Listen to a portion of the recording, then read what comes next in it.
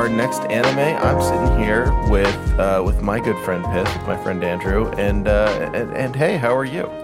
I'm doing well, Trevor. I'm excited for season 3. That's right. It is season 3. I'm happy to congratulate you on becoming the official N+1 anime editor.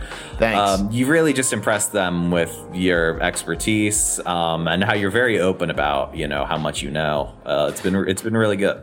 I like that they've let me write 3 essays so far about why I am getting into anime and made them narrative essays. Ooh, nice. That's very cool. Yeah. I want to be clear. I would destroy our friendship if I could get N+1 money. It would be nice. I mean, honestly, I get it. Yeah. I wouldn't even blame you. But no, yeah. So far they've rebuffed all my advances. They're busy writing a sequel to The Art of Fielding. But fortunately, we have this show to hold us over until then. This has been the first one, and just as a teaser for those of you listening, we'll do our original, our usual pre-roll banter and chatting and stuff. But just as you've made it sound bad. I know, right? Yeah. Just as a teaser for everyone, this was the first anime that I actually had trouble with. Not that I didn't like it, but that I had to consistently go back and slow it down because it moved and spoke too quickly for me.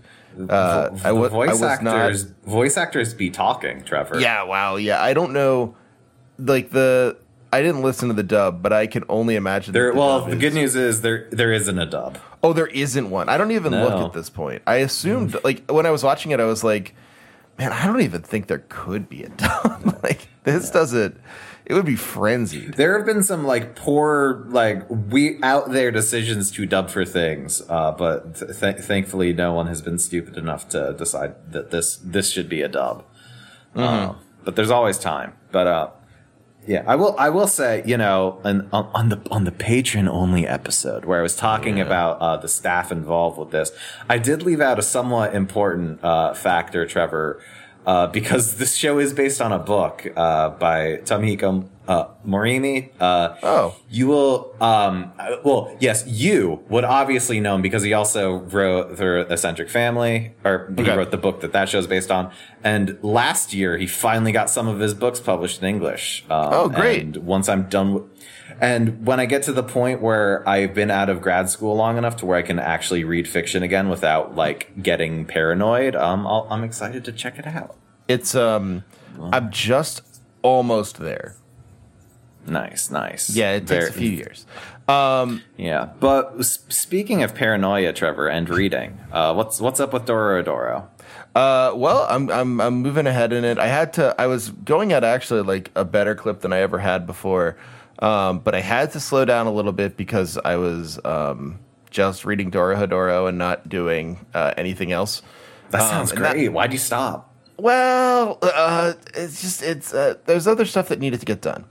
And if I started, I would I would use the whole morning just learning more about the sorcerers and the whole and all of our friends. But I've gotten to the point where the series has really opened up into kind of being about both the Sorcerer's World and the whole, pretty exclusively, about both. Where even at the beginning of Blue Knight, the Sorcerer World was still kind of a novelty, where it was oh, this is a weird place. I wonder if they'll stay here for long. Now it's very clear that there are 2 settings.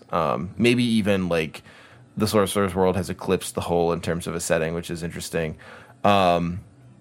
And we're learning we've gotten our first few revelations about Cayman's identity. And I won't spoil them right now, but I think it's volume. He's a podcaster. It's fucked up. I know, right? Yeah, it's really sad. He finds out and he goes comatose for a while. It's a rough scene. I can see why it's so important to many people, though. Yeah. But yeah, no, it's I think it's volume 9. I think that's what I'm on now. Oh, nice. And, you're making decent enough progress. Yeah. No, it's good. I'm really enjoying it. Volume 9, about halfway through, and we're learning a bit about Cayman. We're learning a bit about Risu. You're learning about Chota. Yeah, always learning about Chota. Just learning. We're learning that N doesn't pay especially close attention to anyone, so you can always fool him, which is cool.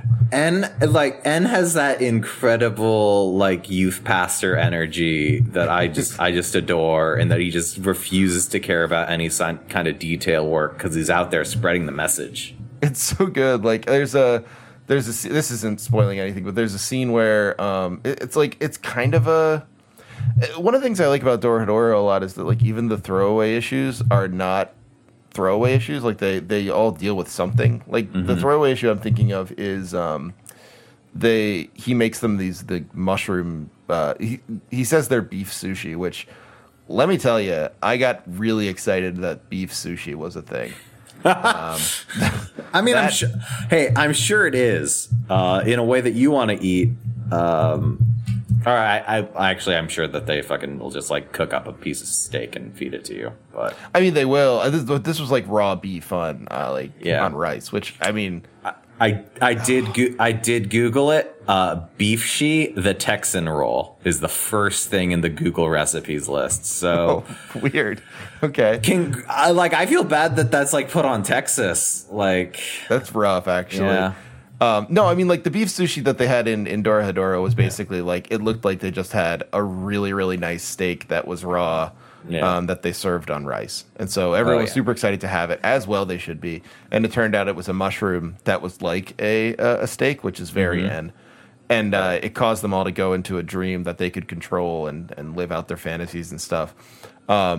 So kind of a funny little thing. The reason I thought of it was because in the dream, Chota is he's in disguise. I won't say more about it in case people are getting excited to read it, because people have been listening and are excited to read Dorohedoro who weren't before. So listen, I'm happy to spread that gospel. Keep that energy. But he's in disguise as someone, but Chota is in the dream not in disguise, and asks him, he's like, what's Chota doing here? And Chota just says, oh, I just hadn't seen Chota in a really long time, so I missed him and decided to take his form. And En's like, well, that's a terrible idea, and just completely blows it off. And I loved how bad of an excuse it is and how quickly En was like, well, all right, like just cut it out. We love En. But even that one, like there was a bit about it's because I'm, as I was saying to Piss before the show, it's been a long week, so I am a little more scattered. But Trevor's the walking wounded tonight, folks. Yeah, a little bit. But there's a little bit about Abisu's past in that one. Like it actually sort of opens up and tells you a little bit about her in a very quick and sort of unexpected way in the middle of sort of a joke throwaway one. And I really like that about the series. Like you can be reading something and you're like, well, this is a bit or this is a break comic or whatever, and it never entirely is. Yeah, it's listen, Dorohedoro contains multitudes. Yep. But unfortunately, the Dorohedoro section can go on like much longer because I have bought they released an art book in Japan called Mud and Sludge, and I bought it like 2 weeks ago, I think. But have you heard about this like virus thing, Trevor, that is kind of fucking up the world? It is. It's that Hello World or whatever. It's GeoHell, I think, is the proper the medical term correct. for it. But this is what he meant. Yeah, this is what he. Yeah, GeoHell guy. His main complaints were that all your Japanese art books would be stuck at customs for like 3 days. So I have heard about this. It's Have you seen Rationing yet? I have. No, because I haven't been to the. I've been eating at a. Oh yeah, you've been living that college life. Because I'm on this research trip at a college campus in California. I've just been fully embracing shitty college cafeteria food, and that rocks. That's just like a good thing to do. I don't have a refrigerator where I am right now, so I bought a mini fridge for seltzer. Like that's what I'm living right now. Listen, if you don't have to go to the grocery store and you go by choice, I have to question if everything's okay. That's literally what the guy who made Soylent pitched Soylent as, Trevor. So I'm glad you're on the same wavelength. Oh no! Well, now I really Yeah. have to. Now I have to reconsider some things. Yeah, but next week, hopefully the art book will be here, and I'll get to explain how cool art is into a microphone that my co-host can't see, which I just think is a really good strategy for making this podcast more popular. And thus, I'm going to be drinking my new sponsor, Huel, while that happens. Ooh. Is that like not really my new sponsor? Isn't that like the person fuel, or is that like human fuel? Huel. Yeah, Huel. As I don't remember this. Deeply dark. Yeah, it's the But I think Huel's British, which makes it even. Okay, yeah, Huel's headquartered in the United Kingdom. Great, thank you. No. Awesome. Love our British listeners. Well, I do anyway. Thank you. I love our Irish I- listeners. We know which one. But I was at Costco and I bought a big bag of rice. And they had a little sign up that said you could only buy 5 bags of rice per person. Damn. And they had the same sign up at the water things, like you could only buy 5 like pallets of water, hand sanitizer and all that stuff. Which I mean, it's funny because it's not like, I think a lot of people are like, oh boy, this is really making me nervous, like seeing these rationings. When of course, like the reason the rationing's happening is because people are nervous and overbuying or whatever. Yes. But it doesn't have anything to do with the disease. I do think it's kind of funny to see though. Yeah, it'll be well, and it's the thing of like I'm going back to New York in early April, and New York, based on all my friends are saying, like, yeah, this is already a bit off the chain. So I'm very excited to not be able to buy any food when I'm back in the city of brotherly love. Yeah, well, I mean, there's a lot of food that is made in New York, right? Like grown there and stuff, and Yeah, the bagels are grown. Just like the bagel trees. Yeah. But on a lighter note, Trevor, I don't have any Dora Dora content though. I do have, the current anime season is coming to a close. There's like a few weeks left, and then we switch over to the spring season. And I was looking for what do I want to watch? Which shows do I really want to have disappoint me as I watch them week to week? But more importantly, I found out that Mamoru Oshii, who you will know him as the Ghost in the Shell director. I do know. Yes. Real heads will of course know him as the Patlabor director, but we'll get you there. And he has a new show. It was originally supposed to come out in April, but it is now coming out in the fall, which is fine because it looks incredible. It's called Vlad Love, and it's a Yuri, which if you don't know, lesbian, high school vampire and her friends. And the way that the two main characters meet is that the vampire is in a blood bank and just looks very frail and is about to pass out, and then just destroys the blood bank, and that's their meet cute. I'm just very excited to see the Ghost in the Shell man make a high school romantic comedy show. I can't even imagine it. That's it's going to be very interesting. Yeah. So he's not the director on it. He's just like the creator man because he's old and can get away with that. The actual director is the guy that directed Lum Invader. Just makes it better. We can't talk about Lum on this podcast because again I don't want to embarrass myself, but it does make me very excited. I know a little bit about Lum from being a teenage boy. Yeah, exactly. That's literally, I think the words I was looking for was by being 13 and around anime. But yeah right. But you know what we can talk about though, Trevor? I do know what we can talk about. We can talk about my homie Ozu. Trevor, you finally met him. Fuck it. Okay, before we go into these episodes, Trevor, how do you feel about Ozu? I really like Ozu. I like that. I really like Ozu, and one of the things that makes Ozu super complicated for me to understand is obviously he has his main motivations in every part of the anime so far, except at the very end of episode 1, which he is like very he suddenly becomes extremely complicated, and I don't know how to make any sense of that. But I mean, that's kind of the point of the anime. I mean, we're going to talk about episode 1. So, like, what specifically do you mean? Well, what I mean is like so at the end of episode 1, there is the are you talking about the like Costello or the hot pot scene? Not the hot pot, the scene at the end where he is dressed up in drag. Oh, okay, yeah, you won't. Yeah, sorry, yeah, no, yeah, you won't get that for a while. Yeah, no, I figured not. Yeah. That seemed like something that was going to be like, worked out as the series went on. Yeah. But yeah, no, I like Ozu. I like how earnest he is about trying to ruin our protagonist's life. It's how he shows his love. Yeah, it's like, Black Thread of Fate, baby. You love I've tried to drag you down with me ever since I met you. It's how I show my love. I like it a lot. It is like, it's very, very, and I know this word is in the zeitgeist, and I don't mean it in the zeitgeisty way. I mean it in the classical way. It's very, very dirtbaggy. Like, it's just like the classic sort of like, guy who is just kind of scummy, but also your friend. Yeah. I like him a lot. Yeah, it's great.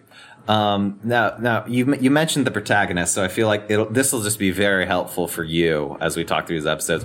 Do you know what the protagonist's name is, Trevor? I don't. Okay, good, because there's no answer to that. So really? The book is written in a first-person perspective, so it's lots of like eyes and all that. So in the show, he's referred to as Watashi, and Watashi just means I in Japanese, or like my. Okay, that's so very helpful. I thought you were going to tell me it was written in a second-person perspective, which honestly it could have been. The show kind of becomes that because it's a television show, right? But yeah, in a way, yeah. I mean, I could see it narratively too, though, since it has so many like changing perspectives, like the way that it's like a Calvino-y. Yeah, just strictly for clarity of us talking about the show, we'll Watashi, protagonist. I'll occasionally refer to him as my MC when he is being a particularly dumb motherfucker. But yeah, I think, okay. Yeah. And then there are a couple other characters in this. There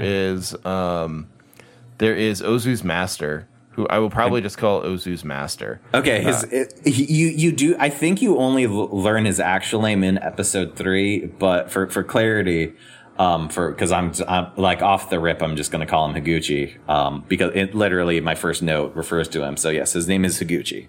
Okay. Because he says his full name when he says he says his full name if he is a god. And then he says it 2 different ways. That's how you know he's on the level. He's like, I don't want to repeat it. He goes, you said it differently twice. Yeah.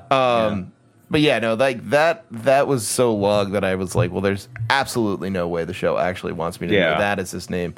Okay, Noguchi, got it. And then H as in Higuchi. Himbo Gucci. That helps a lot, actually. Yeah. He is because let's be clear, he is a himbo. He has huge himbo energy. Yeah. He really does. Yeah. Like, it's incredible. Yeah.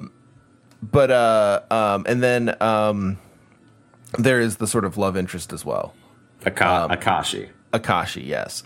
Who is great. I like her a lot. Good, excellent. And there's the fortune teller lady. She doesn't have a name. Can I ask a question that you'll hate? Yes. I mean, you talk to me in DMs every day, and that doesn't stop you. So yes. I've tried to ask you fewer questions you won't like. I never get it fully in, but this I know you won't like. Would Akashi be described as is she Tsundere? Holy shit. Okay. So I'm not saying holy shit because that's a dumb question. Literally in my notes, I refer to her as Kyudere Queen at some point. So no, she's not Tsundere. She's Kyudere. If you want to know what those mean, I legally don't have to answer that, but you can do that research on your own. I mean, my understanding of Tsundere is mean to you, but secretly likes you, which does not tomboy. Man, this is hard to talk to someone about without being able to just like directly reference a bunch of characters. But she is not like, and Tsundere is like, there's also like tomboy athleticism, Okay. Yeah. Usually, like there's like lots of really bad YouTube videos you could watch. Oh that, no, thank you. Yeah, I mean, I know that again, like vaguely from being around anime tropes, I knew Sundara, but I don't know Kundera. But yeah, okay, that helps. There's lots of Deres. That makes total sense that there would be. I mean, because they're just personality types. Myers Briggs for character writing. We got that. Would you say that who in this show do you think has that Inche stare? Jogasaki, definitely. Okay, yeah. Okay. Right. Jogasaki's yeah. a good character. Character, yes. Okay, yeah. So, do you think that there's anything else you want to clear up before we talk about this? No, I'm happy. Although I will say, like, I do want to ask, like, was this show? So I get the feeling that Ping Pong was. So they're both Yuasa related.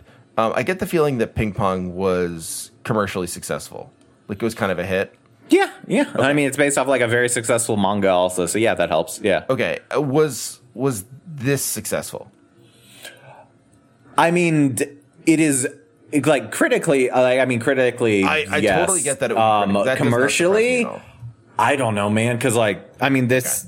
I already, this will surprise you. I generally don't track the commercial success of stuff. I mean, yeah, it doesn't matter. Especially this was 2010, so that would have been before I was, a fucking sophomore in high school. So, yeah. But we can do the quick check, right? Of Tatami Galaxy. Oh, it's Blu-ray. also called Tatami Galaxy. I don't think. Oh yeah, we never said it. Fuck. Yeah, Tatami Galaxy Blu-ray. Okay, yeah, it has a Blu-ray release. Okay, so I mean, that's enough. Okay, cool. Because it's not I would say out of the animes we have watched, it is the least accessible so far. It's very fun. Accessible in the I'm just gonna sit down and passively watch this. Yes, definitely. Yeah. And especially in the first few, when you're getting the concept of the whole thing, what's going to happen in these episodes, it is not. You have to really pay attention, which is fine. I mean, so I guess based on the podcast, I was paying attention the whole time. Yeah. But it's not something you just watch in the background. So again, we could cover this when we get to episode 2, but so when you realize that oh shit, this is a series of time loops, how did that make you feel, Trevor? I really liked it. Because one of the things, it was actually it spoke to something I really enjoyed about the show, which was the way it reminds me a lot of and this is sort of going back to a previous era of my interests, but people know I like this stuff because of all my avatars are Ignats, but it reminded me a lot. You say avatars as if there's not one consistent avatar. I have him drinking a bottle of hooch on Discord, but okay, yeah. But yeah, it reminded me a lot of Pogo.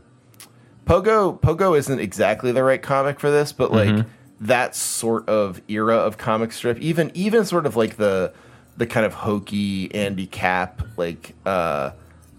real syndicated comic strips, the simplicity of the character designs and the simplicity of line very, very much made it feel like a classic 30s 40s into 60s comic book, maybe even a comic in Playboy or whatever, those weird interstitial comics you see sometimes, that had a lot of that going on, which I really liked. And then to find out that it wasn't exactly serialized, but was in fact a series of time loops, really spoke to how then the logic of these comics also somewhat pertains. So it's thematic and aesthetic. So what I like from that is that I heard that you are also bummed that this is the only show that the character designer has worked on. So that sucks. Yeah, I can't believe it. It is. Yeah. I guess I get it because it's it's so specific, but boy, I'm gonna get in so much trouble because everyone loves Cartoon Network American cartoons, like Adventure Time and stuff like that. And I don't have anything against them. I mean, obviously Yuasa was He directed an Adventure Time episode. Yeah, I can't legally say anything bad about the show.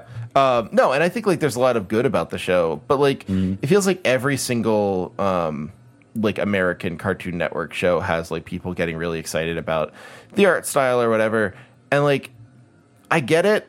Some of it is really interesting, but this is really, in my mind, what a lot of that stuff would be like if it wasn't as twee as it is.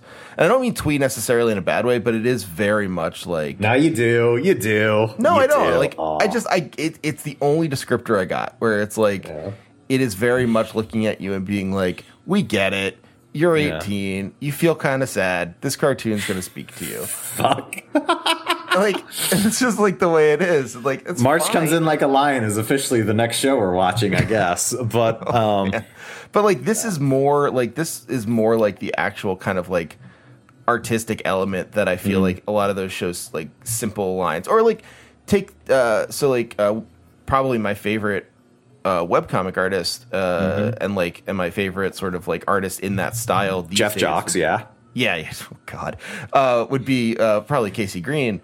And I think Casey's work also kind of gets that, where it's like it draws from those things and then plays with those traditions as like a student of those traditions. And this feels very much like that, where it's like, yeah, I get what I'm doing and I'm just kind of like building on it. There's not the emotional impact it wants to get from you is in the design from the characters. There's not a lot of subtext. It's just like, yeah, these are the characters. They're like, if you like how they look, you like how they look. If you don't, you don't. But there's like a particular tradition they're following. It's not trying to win you over via something else.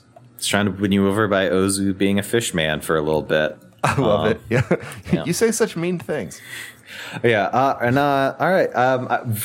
You finally ready to get into these episodes? I am. I'm feeling warmed up and ready to get into these episodes. Nice. That's good. Yeah. I'm interested to see if we spend as much time on this, because there's a lot that we are going to end up skipping because it is the same in every episode.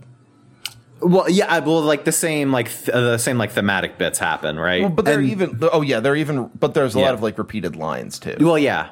Well, and it's a thing of like lots of lines get repeated, and then like this slight changes in what gets repeated.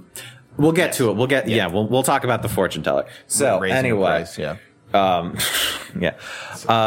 All right. So we start off. We learn about Shimagano Shrine and all that, but more importantly, we'll learn about Neko Ramen, baby. It's a secret ramen cart. It makes the best shit.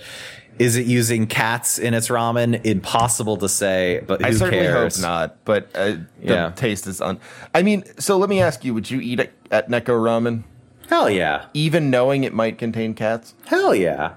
Yeah, me too. Like that's like 100%. I would be right there. Yeah. Listen, I don't want to think about what I've eaten in America most of the time. So I drank it'll be that. My friend brought over. It wasn't like we both were kind of convinced it wouldn't be super special, and it wasn't. It was good. Was it Huel? Yeah, my friend brought over some delicious Huel, and actually it was very special. With added lead. No, he brought over that coffee that the Balinese like civets poop out. That's old hat, Trevor. I reviewed oolong tea on this podcast. Well, no, I know. I just never had it before. Like I know it's old hat, but like he was like, yeah, a friend of mine went to Bali and got the poop coffee, and I was like, yeah, I'll try the poop coffee. Like that sounds great. I just like I like stuff like that. It's fun to try things that are a little weird, even if I know that, like, especially because if you think about the stuff you actually eat, it's like, well, the origins of that can't be very savory.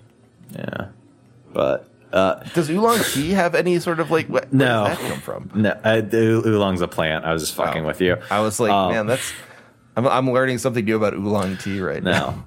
Don't worry, Trevor. But okay, so we had back to the show. Well, you did have to learn a lot about the Shimagano Shrine. Also real quick, this show is in Kyoto, right? And all of not all of, but like a lot of Morimi's books, like and obviously in this, and if you've seen the Eccentric Family, you understand like Kyoto. I'm not going to say Kyoto's a character in the story, right? But like that it is set in Kyoto matters. So all these going full Spike Lee. Yeah, and like Shimagano Shrine is like an actual World Heritage site, and I don't know if it's like the oldest, but it is definitely one of the oldest Shinto shrines. So like having this be like the first location you learn about, like that's what they call a tone setting fact, Trevor. Well, it's kind of like the hill in Kids on the Slope. Yes. So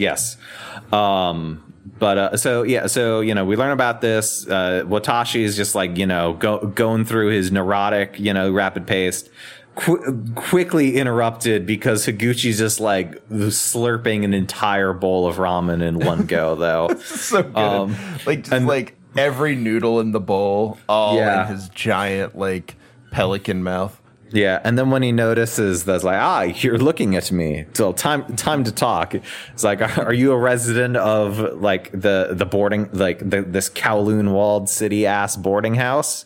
And Watashi's like, yes. It's like, excellent. I'm there as well. Also, I am a god. And it's like, how are you a god? And then Higuchi just like lists off 20 embarrassing things about Watashi.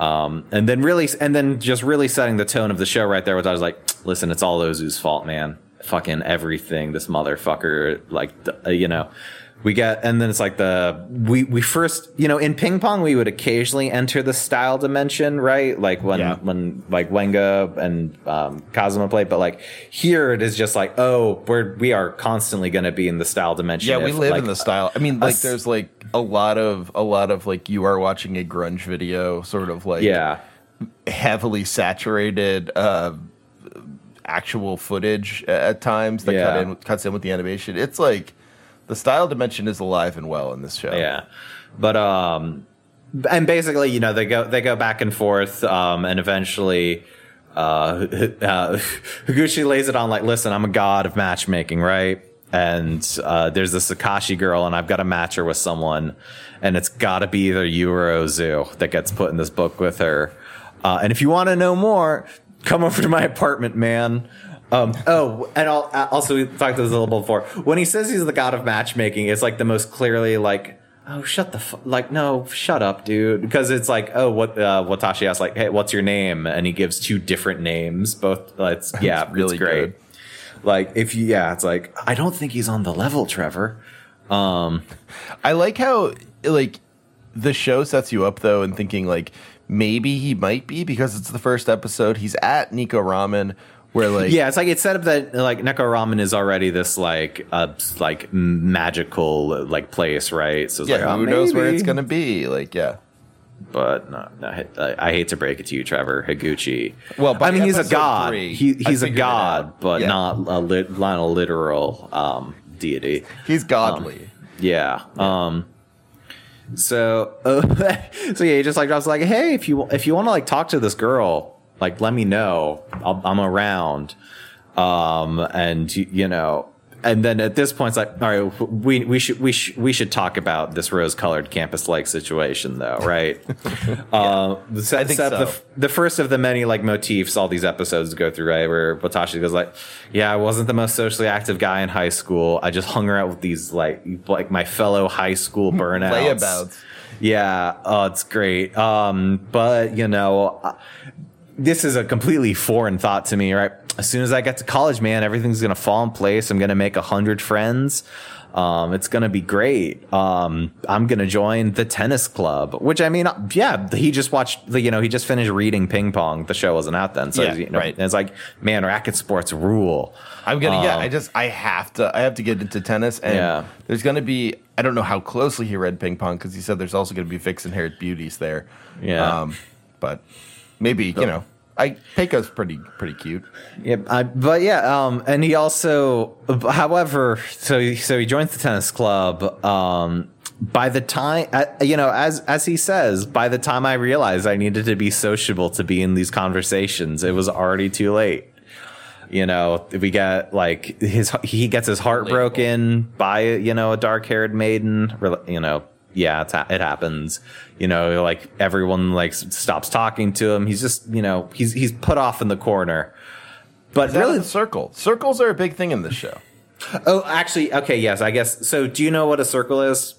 beyond just, No. a shit? Okay. So there is like a differentiation between like circle and club. A club will be like officially like sanctioned. They'll get money from the school, all that stuff.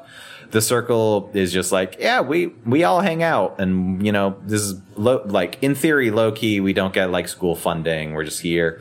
Also, like lots of like fan art and like Dojin communities. We're like, this is the circle. This is the hobby group. All right, so like almost like an unofficial frat.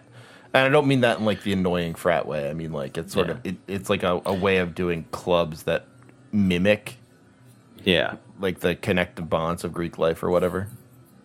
Trevor Strunk coming out strong pro Greek life this episode. No, it's okay. It's okay. Ugh. Yeah, the Biden camp has reached out to you a few times in this past week. We are a no malarkey podcast. Yeah, your no malarkey mug is in the mail. I do actually want one of those no malarkey right? mugs. It's fucking awful. They're really good. Whoever made that, he just hired the best marketer. Yeah.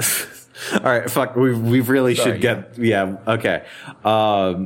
So like he is socially failed. As it turns out, not developing social skills in high school is not the best way to meet people at the tennis club. No one listening to this podcast will have any experience with that. Nobody that is hosting or co-hosting this podcast certainly will have not. any experience with never. Don't worry though, Trevor, because much like I'm sure happened in your life, Ozu was there for you. I met a weird scumbag who was nice to me in a cool Adidas shirt. His getup in this first episode is very cool. Yeah, his I like that it's first contact and also the worst contact, which is of course a lie. I mean, it's worse in the sense that every contact after only gets better. Yeah. No, absolutely. Yeah. He becomes more into himself. Yeah, it's they call Watashi's not good at telling his he's irony poisons, right? He has a hard time telling his friend that he cares about him. So it's like, you look like a yokai, instead of saying like, damn, like I don't know what I would do without you. I appreciate you being here for me. Yeah. Instead of saying I'm glad we're friends, he says, why do you haunt me? Yeah. So we skip ahead, we don't. But the show, we're at the Kamo River Delta, right? We see all these couples daring to celebrate the start of summer. And then, Watashi's just continuing to bully Ozu, blame him for all of his own problems.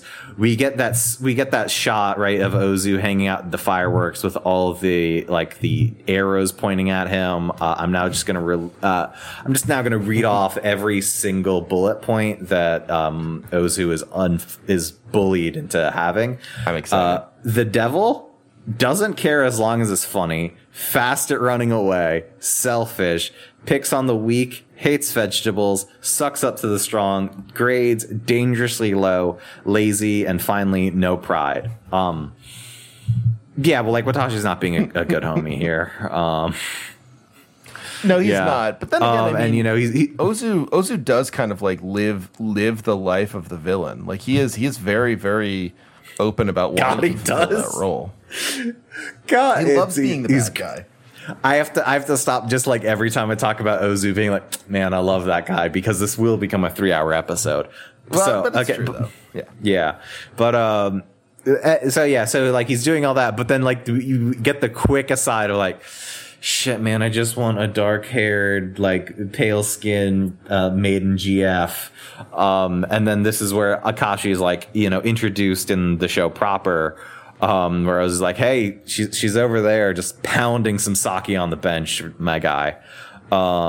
Which of course makes our MC like realize like, hey, Ozu, this Black Cupid thing, maybe tonight's not the night. But Ozu is a man of like true principle. Like in every episode. Ozu says it's time to bring down the hammer on loving couples. Yeah, on loving couples. Well, yeah, because this thing like, this Black Cupid thing, obviously, sounds a bit ominous, but we don't know what that is. And then, Ben Ozu's just like, nah, dude, you gotta stay committed to your principles, right? You gotta make sure your legacy stays strong. Yeah.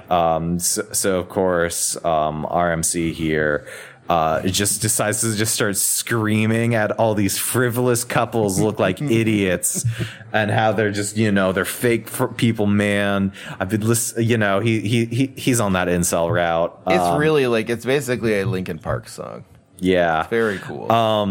What's also very cool is Ozu just lights a fucking 100 bottle rockets and shoots them across the river to all these celebrating couples, turning the 4th of July into the 4th of shit. It's great. I love how Akashi, he as he's doing his whole speech, he looks over at Akashi and she mouths idiot at him before she hides behind a tree. Yeah, she just behind a tree is dead eye contact, knowing he'll be simping for her, and he's just like, fucking idiot. It's great. And then, two of the guys go like, wait, this river is really shallow. Let's go fuck up these kids. Yeah. And Ozu, again, we've established great at running away. He's already gone. Watashi starts running away. However, bottle rocket just smashes into his back. Yeah, because he says Ozu has lit the rockets and is no longer aiming them. Yeah. So they fly. Yeah. And, that's the end of that scene. And now, we really do learn that the core of their friendship is just a hatred of people in relationships. And they're just slashing them red threads of fate, which if you remember, that's... I remember you telling me about this a little bit. Yeah. That's the soulmate thing. So they're in their Grim Reaper costumes. The red threads of fate are good. Yeah. soulmate stuff. But the black thread is bad. I mean, the Black Thread of Fate is what Ozu is, so I think calling it bad is it's it's sort of like me and podcasting. Well, like you and podcast, so they continue. They're going on. They're breaking up couples. They don't care about the risk of being thrown into Lake Biwa, or the realization that both you and all the people you're tormenting would be a lot happier if you stopped doing that. You just can't care.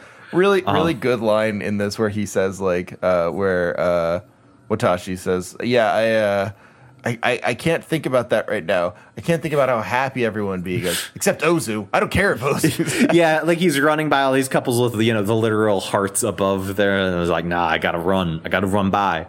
And he's he eventually he's on a little side street. And he's drawn into a fortune teller's ominous vibes, because if the vibes are that ominous, that they're honest, right? They would never lie. This is one of the scenes that repeats. At least the second motif. Yeah, and it every time is still really funny. All the things this scene is so tightly written. I love it so much.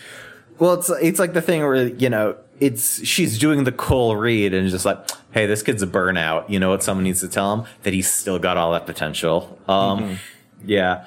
But then I can see your earnest talent, she tells him. Yeah. But then she does the actual thing that, really laying off the crux of the show is you should grab what is directly in front of you. And if you don't, you're going to go aimless through life, forever unchanging. There are 10 more episodes of the show, Trevor. I'm not sure if you picked up on that just now. But so when she first said that, I really thought it was metaphorical. Obviously. I mean, it is, but it also isn't, right? Yeah. We're I guess that's what's gonna happen. He's not gonna be able to move on until he's willing to do something and confess how he feels to Akashi. There's a lot of ways to understand it. Yeah. And it was oh, okay, so basically what we're looking for here is this is the plot of the show. It's fine. But and then you are right, but not in the way that you thought. No. Yeah. But so and he's listening to her say all this stuff, and he's oh wow, she's complimenting and she's saying all these nice things, but also I don't understand what you could possibly mean. I should change something. That's just a lot to process. They even had the old vaudeville joke where he says she says, you have an opportunity. And he says, what's that? And she goes, it's a chance that comes along every so often. Okay, actually, yeah. I know, but... Yeah. Yeah, and, she's just here's 1,000 yen. I've given you life advice. The real life advice is, we run, just like immediately turns around, and who is there but Ozu with his very drunk the dental hygienist, who, to be clear, Trevor, gives the absolute best gum massages. You probably, Watashi, he says later, you probably never even had a beautiful woman put her fingers in your mouth. As his face becomes, crimson red. Oh, it's great. It's fucking, yeah. But yeah, so, what Tasha's was saying is like, damn, Ozu's, out here. And then Ozu's just like, no, she's, she was just drunk, so I was helping her out.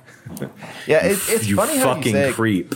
Because everything about this show, is through the lens of Watashi, and Ozu just seems like the worst person, but he really doesn't, outside of episode 3 where he kind of does episode 3 feels like almost like a Lupin-esque kind of crime plot. Outside of that, he's pretty nice. He's mischievous, but he's not a bad dude. Well, yeah, it is a thing where you do once you realize this is from Watashi's perspective, and literally the first thing we learn about how Watashi feels about Ozu is he's the cause of all my problems. That was the first time I met Ozu, and the worst time. He always says. So yeah, I'm glad that you've already picked up hey, this might not be a reliable narrator. Yeah, right. That's good. But they're out eating hot pot as one does. And Ozu's like, hey, I heard about the matchmaking god. And Watashi's like, how'd you heard about? No, you didn't. It's very flustered. And Ozu, just being a good friend that he is, hey man, you should talk to this girl that everyone knows that you like. It'd be good for you to, at the very least, get over your ex. And then we're reminded, the girl in the tennis club when his heart broke. That they were, Yeah. But Watashi at least thought they were dating. Says, never bring her name up to me again. Health. That's what we call healthy. That's how you move on from a relationship. You never let the name be spoken. Yeah, you just they're dead. They don't exist. It's good. Good. They're Voldemort to me. God damn it. And then, Ozu realizing that hey, maybe this guy won't do it without some prodding, is like, listen, man, if you're not going to go talk to her, I'll go be happy. Yeah. If you're not going to be happy, I'll be happy in your place. Yeah. Which is honestly, again, so two things about Ozu that now that you're you're spinning this. I'm so happy we're gonna spend at least an hour of this runtime talking about how great Ozu is. But there's two things the one thing the protagonist says about Ozu is he's like, yeah, or when Ozu's like, my dental hygienist, he goes, you go to the dentist? Because Ozu has little shark teeth. Yeah. And that's such a mean thing to think, regardless of who you are. Yeah, man, I'm sorry his teeth don't look perfect, but... Damn, you take care of yourself? That sucks. Yeah. You live like this? Damn, Ozu, you live like this? Yeah. And it's, Ozu cooking for himself and, cleaning his bed. Yeah. But I like how... any sort of nice thing that Ozu does is rendered as sinister, when he leaves him the cake and stuff. But this particularly, I mean, how good would it have been to have someone actually say to, I'll just say me at a certain point. Hypothetically. Yeah. Parody. Yeah. This is, I had a very, very reasonable and normal college career. Yeah. But no, I like how someone could say to me oh, you're just gonna be miserable? Well, okay, then I am gonna be happy if you're gonna be miserable. That's a fun choice I'm gonna make. It's oh, yeah, all right, I'm doing this to myself right now. Yeah. And well, and in response to this, Watashi brings out, another repeated motif, right? Of Ozu, all these wasted years are your fault. To which Ozu, without missing a beat, going hey man, you're responsible for always ending up here, which again, 10 more episodes of the show. Actually, it's your fault. Yeah, but I did put all my efforts into making you rotten, because that's how I show my love. And this is where he says, like, we are tied by the black thread of fate, and, you know, we get the image of the two, like, Ozu as like an octopus wrapped around Watashi as they sink into the Japan, like Trench. Japan has franchised the Great Marianas Trench. And Oh, is that the Marianas Trench? I mean, that's what I took it as, right? Okay, got it. Yeah. No, I assumed there was some trench I didn't know about. I mean, you know what, Trevor? I'm sure there is, but my dumb brain is just like, oh, they're using the Great Marianas Trench imagery, because what other fucking trench would I know about? I try not to learn about the ocean very much because it makes me sad these days. Fair play. Yeah. But yeah, we get the black thread of fate, another recurring theme. Oh yeah, but absolutely. Yeah, and like, you know, Watashi's like having this, like, you know, psychic, like he's suffered all this psychic damage from Ozu just saying black thread of fate. So he hasn't noticed that Akashi's here now and just like happily munching down on some hot pot. And you know, he's like, oh, why are you here? And she's like, because this is a popular restaurant, especially for like get-togethers, and you know, my Birdman Club is over there. You should leave. Wayne's over there. All the popular Dirty South rappers of the late '90s are there. Yeah. I'd rather not think about Birdman the rapper. But you know, I'm glad you got the joke in. Yeah, I mean, yeah. I don't know anything about Birdman the rapper. I'm sorry. I mean, listen, it's probably for the best if you don't know about the alleged parody, many sex crimes towards young boys. Alleged parody. No. Of Birdman. I didn't know about that. Okay. Yeah. I wouldn't have parody. made that joke then. Yeah, I mean, Trevor, I knew you didn't know. Don't worry about it. But yeah, like one of the things that I noticed, and like I just thought about it now and never really thought about it while we were watching. So like, this is a bit of a spoiler for 10 minutes from now when we talk about the next episode. But one of the I think the most mental way to listen to this podcast would be to watch one episode and then listen to one episode of like the like. I'm not trying to be mean. I just think that would be the worst possible way, considering how with each like subsequent episode we get less and less like structured. It's just like in 10 episodes, it's going to be free association. Yeah, exactly. And you'll just be. I mean, whatever you will do, brave listener. Yeah, you know, it's your listen, it's your podcast. Do what you want. But yeah, anyway, Trevor, spoil a thing we are definitely going to cover. So one of the things that like is very like one of the things I noticed that was very consistent as we have time loops and this exact world recurs over and over again is that Akashi is always in Birdman Club. And I never thought about that. Like, I never thought about... Okay, she's not always, but predominantly, yes. Well, yeah, like, but like, okay. So she doesn't always end up in it. But like, she's always an engineering student thus far. Yes. And like, in both times where she's actually had like a revealed circle, it's been Birdman after a time or after a fashion. Yeah. And like, it's since like, you know, Watashi's whole thing is like...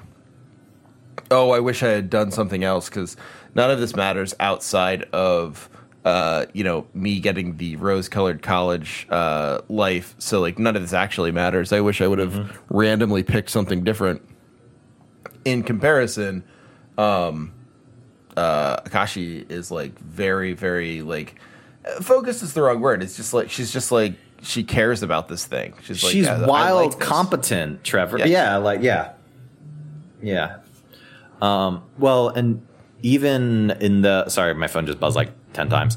But that's fine. And even in like in episode 2, she isn't in the Birdman Club. But even then, it is like she is still like super technically gifted at like the movie shit. Yeah. So she knows what she's doing. So she's like, my club's over there. You should get going. He's. Or Watashi's like, where'd Ozu go? And she's like, oh, he left, which Watashi's like, oh, he ran away. How dare he leave me with this girl he knows I like. And then I like how she says like, well, I assume you like couldn't pay, and so I wanted to tell you can run too. Because I got this. Yeah, and she's like, great. And then she says like, hey, remember your promise though. When he's like, I mean, you're dead, and she's like, no, it's cool, man, but you did promise me a thing. And we get our first, well, I guess, we get a flash, our first flashback of how they met.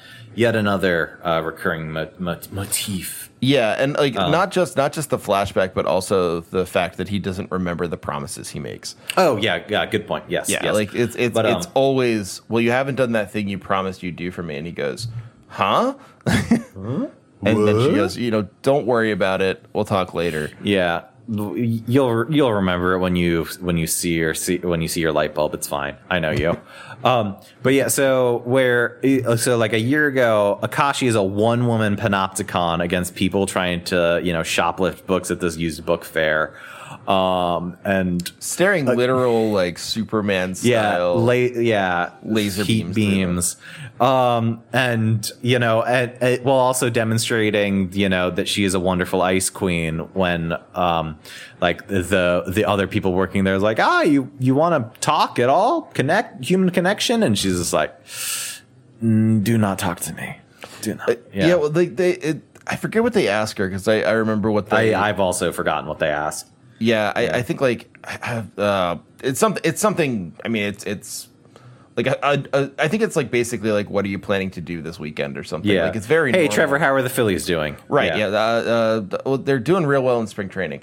That bit's going to become relevant again soon. Oh God damn! I mean, great. That's gonna take up the first 10 minutes of all our shows now. Oh, there you go. But yeah, like they ask her what she's doing on the weekend, and her answer is just like, "Why would I tell you that?"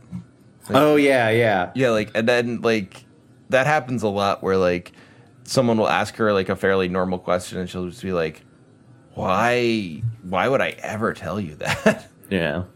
And like Watashi's out here like not making eye contact, and he's like, I send her a fiery fist pump, but he's always like hiding the fist pump.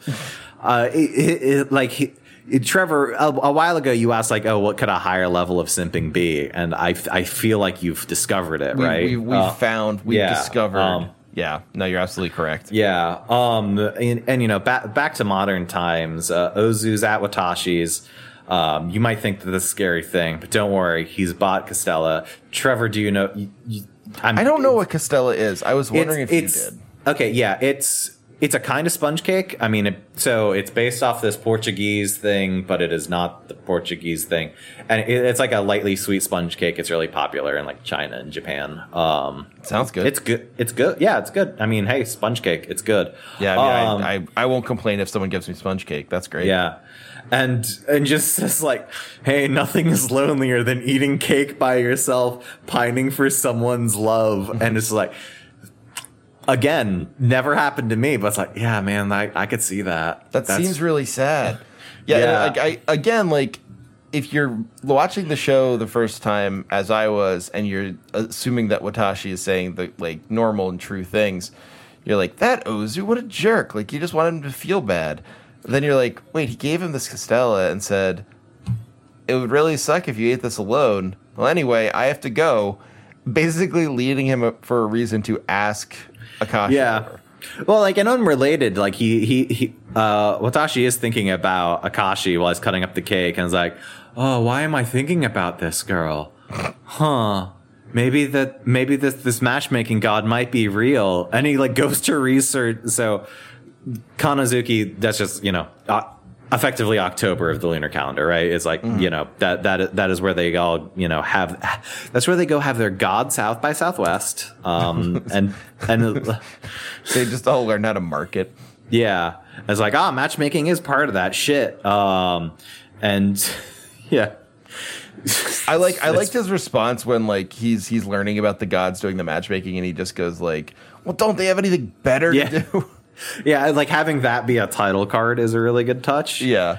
And he starts doing some introspection. He gets really close to realizing he has the capacity to change, right? But fuck it, man, he's given himself this incredibly arbitrary role in life as a Black Cupid. So I'm just gonna shove these fistfuls of Castella in my mouth. I like how he basically like has been, and not that I can relate to this, just sleeping in a random place in his house instead of anywhere else. Yeah. He just kind of like rolls over and starts grabbing fistfuls of cake. Listen, you love to see it. And like he's in the middle of this, and then like he's like, there's something up with my light, and then he sees a moth flying up to the light bulb in the ceiling. Very subtle, of course. And we get a flashback. And Trevor, before we talk about the flashback, real quick, there's this flashback, and then there's another flashback like this in episode 2. What would you say that the color palette of these flashbacks are like? I would say if you had to distill it as a filter, like a single color, or yellow. Wait, really? Pink. It's like pastelly. It's like really nice. Okay, I'm glad this proved my point. Trevor, what's the school colored life that he wants? Oh, rose. Yeah, buddy. Pink was correct. I mean, yes. I was just wondering if you're like, is he gonna put this together? And I mean, listen, I didn't catch that first time I watched this, but So anyway, he has this rose colored flashback I scrolled up like a page and a half in my notes. Okay, sorry. Rose-colored flashback pivot to he's hanging out on a bridge drinking some Picari sweat with Akashi, and she just has a moth meltdown. Right, the moth lands on her face and it's like no good what bit. She grabs the moth. He says, "Let it go." Yeah, are moths? So can I ask you, like, yes. Was the let go of the moth thing just like a normal like you are going to like don't why are you killing this bug kind of thing? In my knowledge, yes, it's like, hey, it's gonna be okay. It's gonna okay. I didn't know if moths had like a special significance. Yeah, well, we cover. I mean, I'll look that up after the show. Okay. But because we did talk about the butterfly things and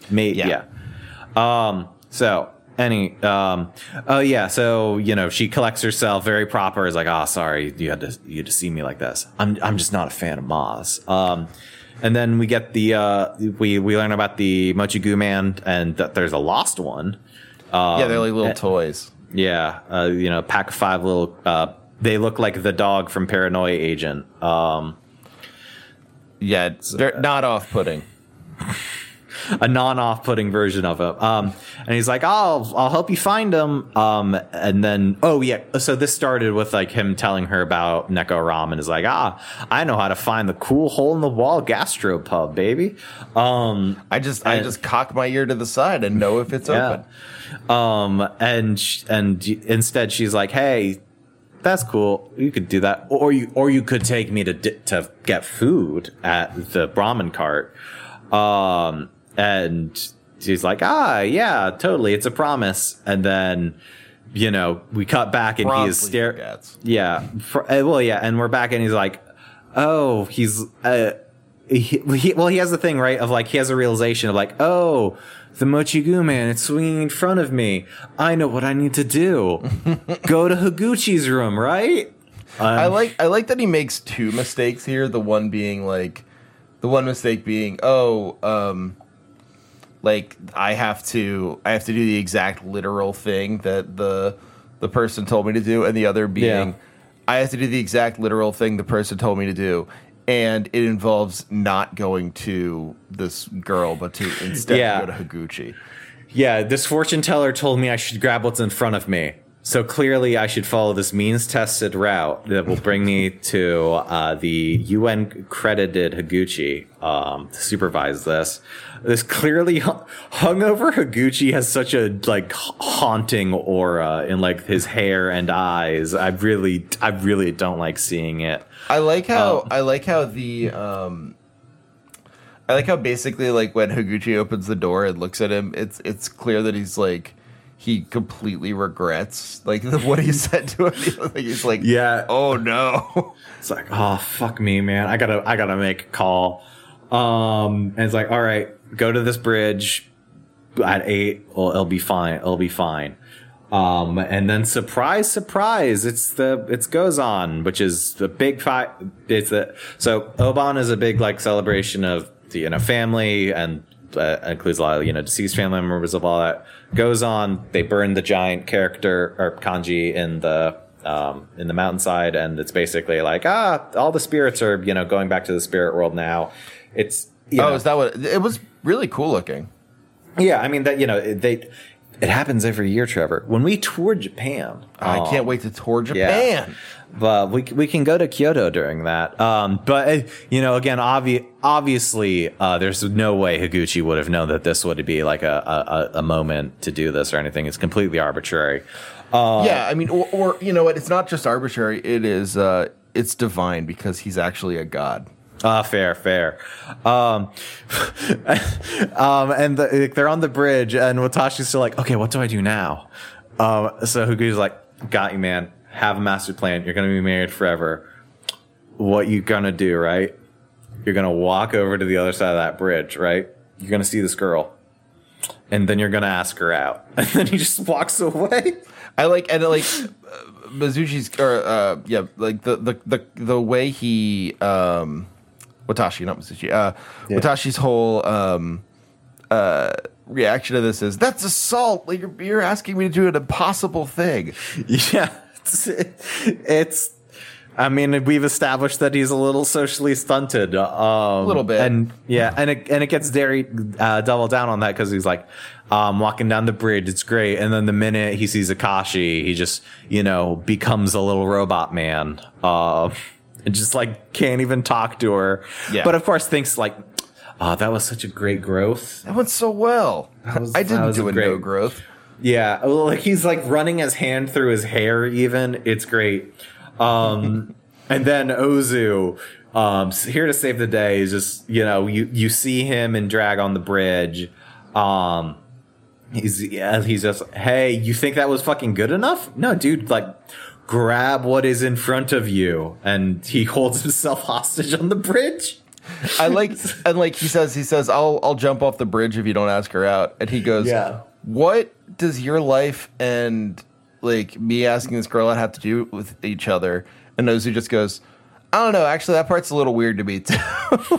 So good. Ozu doesn't want to say, is like, fuck you, like do it, coward. It's yeah. And then we don't know who it is yet, but Jogasaki and a second in command are like, fuck you, Ozu, you piece of shit. A mob is forming. The river is a lot more active than it usually is, and Ozu does fall into the river. And when people Watashi has a reaction to that, people realize like, you're this guy's friend. Off into the river with you too. Yeah, I don't know this guy. I don't know him at all. Yeah. And as he's thrown in, time stops. He's thinking about like, if I had just gone to a different circle, I would have that rose-colored campus life. If I just really the lesson I've learned is that I should have never met Ozu. It's all his fault. This was a misleading turn for me in like a good way. I think it was a fun misleading, not like a I'm angry at them for doing this. What I thought even when the clock turned back was that we'd get more of a story about. More of a serialized story about the path he did choose and why it was a problem or whatever, like what choices he could have made, via that. But like the classic look at my life. Yeah, like I bet you're wondering how I got here kind of thing, right? Yeah. I think particularly because like before Ozu goes into the river, Akashi is like, you will 100% die if you fall in this river. Yeah. And then he falls in, and I was like, oh, well, so, like, that'll be the story up to that point, and then we'll figure out what happens next. And it's not that. Well, yeah, because, like, you brought up, I feel like, what is a very traditional is the wrong word, but like a very established way of like how you do the life reflection thing. Whereas where like this show, as you know, is already battered into your head and will only get more battered, is like, no man, like you can make these like superficial differences, but who you are as a person is not gonna like change all that much if you don't realize the thing you need to change is who you are as a person, right? Yeah. So yeah, well, and then we get like the actual end of the episode. You know, motif. The clock tower stops, starts going in reverse. We get the VHS sound, and then we get the ending. Yeah. Oh, also, yeah. How are you? How do you like the opening and ending songs, Trevor? I like them a lot. I like the ending song the best. Do you? What are your thoughts on the little cowboy man that shows up in the opening, Trevor? I like it a lot, and I'm hoping it shows up in the actual show very soon. What do you think about this legally distinct Woody from Toy Story? Listen, it's fine under fair use. Yeah, I love it. Yeah. I love it so much. I like because it was a really fast. Like the lyrics in that song are really fast too, and like I was reading them as I do the first time I listen to these songs, and like. I wasn't paying super close attention to the images. So the second time it came on, I watched all the images very carefully because you got to see Ozu in all those outfits. Stuff. He's rocking some good fits. Anything else you want to cover from this episode that we haven't? No, I think we covered pretty much the whole thing. I mean, like if it's sounding a little abstract, I think like the main things that are important here are this idea of lost love and then leading to something where like a bitter project is picked up. Yeah. Also, a very important thing I forgot to bring up is that in the like Black Thread of Fate thing, you do get that image of Ozu as the Buddha holding Watashi in his hand, and I love that image. It's so beautiful. Great. Yeah. I mean, I think that's good. Yeah, that's good. So on to the second episode. Yeah. So we start off cold open. Ozu has embraced the surveillance state completely. Yeah, absolutely. He loves it now. To be fair, I'm not going to say that Joe Gasaki deserves it, but I'm very comfortable in saying that Joe Gasaki is a piece of shit who maybe doesn't deserve to be alive. Very strange into like that doll. It's a lot of weird, like, he doesn't seem like a good guy. But we do quickly establish, look, man, this might be a new world, but Watashi's still so mean to Ozu, and he blames him for his failings, and it's not fair. And they go break into. Calling it a break-in is weird because like Ozu's just like, oh yeah, gave me the key because I've like become friends with him because I'm a little worm. I like Mizuchi. Why do I keep calling him Mizuchi? I don't know why. I think I played something. Oh, you know what? That's from SMT1. Okay, that's a Shin Megami Tensei. I was like, are you talking about? Yeah, okay. I'm very happy. Yeah, there's also Mizuchi of the SNK series. No, that's not who I was talking about, but I do know that character too. You were thinking Mizuchi, the cool like rain snake. Yes, I actually was. Which is I think we had him in SMT3 on our party for a while. Yeah, you can get him in SMT1. He's a better demon though in that, so like it's gonna be a little while. But anyway, Watashi. I don't even remember where I was going with that at this point. They went into the house. They went into the house. Oh yeah. So like Watashi is like he's getting into it, but like he's not. He's a little thrown off, and then like when he hears about the key, he's like, "Oh, so you've been playing both sides, have you?" Instead of like being happy about the key, like it's all like Watashi's not really good at accepting relationships as being real. He's scared of that emotional intimacy that comes with them. Yeah, and like there's almost one of the recurring motifs that I noticed by the third episode, but like hadn't really put together until then, was that every time, at some point in the episode, every time the two of them are talking, Ozu says to Watashi, "Hey, look, like you're pretty selfish. Like you're a selfish guy." Yeah. And he also calls Ozu selfish, but the only person who's actually being selfish in these episodes is Watashi. He makes himself jacked when like a whole team is like, no, listen, your frail body right now, perfect. Please do not change anything. Like, yeah, he's not good at dealing with other people. No. Speaking of, who's also really not good at dealing with other people in like a much darker way. We're going through Joe Gasaki's house. Is like, the classic, like, man, everything is just so clean. Why is that? And then Ozu's like, well, wait until you get a look at the girlfriend, and is like, he doesn't, because he like can't handle, a real human being. Ozu seems much more accepting of this than well, yeah. It's like, he drops that, and then it's like, oh, it's a real doll, and then Ozu is just like, it's what he's able to handle, I guess. He's like, you may not understand this because you're obsessed with sex, but this is an art form in its own way. Hold on, I need to check. Would this have come out before Lars and the Real Girl? Okay, this okay. Lars and the Real Girl was 2007, so this is definitely after that. You ever watched Lars and the Real Girl, Trevor? I never did. No, I don't know. I wasn't interested at the time, and it just sort of like fell off my radar. You never had that phase where you're a freshman in college and all your friends are like way into Ryan Gosling? Oh yeah, no. I had that phase, but I was a senior when that came out, so nice. That was nice. That's like At that point, I saw the movie. We all could buy beer, so we just did that. I saw the movie Gangster Squad twice in the theater because two different friends were like, "Listen, I know this doesn't look good, but I really like Ryan Gosling." Gangsters. And like, I remember there was like some sort of like mob and an FBI movie that was coming out where I saw the cast and I was like, ooh, that cast looks great. And then I saw the trailer and I was like, I need to reconsider what Nick Nolte is in. Nick Nolte is in Gangster Squad, and like his voice is atrocious. Like he's done some hard living and all these things, but it sounds like because like I've seen things that he's done after that.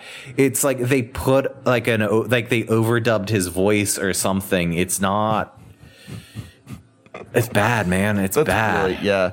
I mean, we've all lived our bad movie lives. I'm glad that's over for me, and I only watch good movies. I mean, Nick Nolte refused to clap for Kazan for being a little fucking snitch to HUAC, so nothing but respect for the man. Yeah, no, that's true. Yeah. He's basically like, I think like the two heads of being weird, being a weird celebrity on Twitter are him and Randy Quaid, and Randy Quaid is a total monster. Like they could not be more different.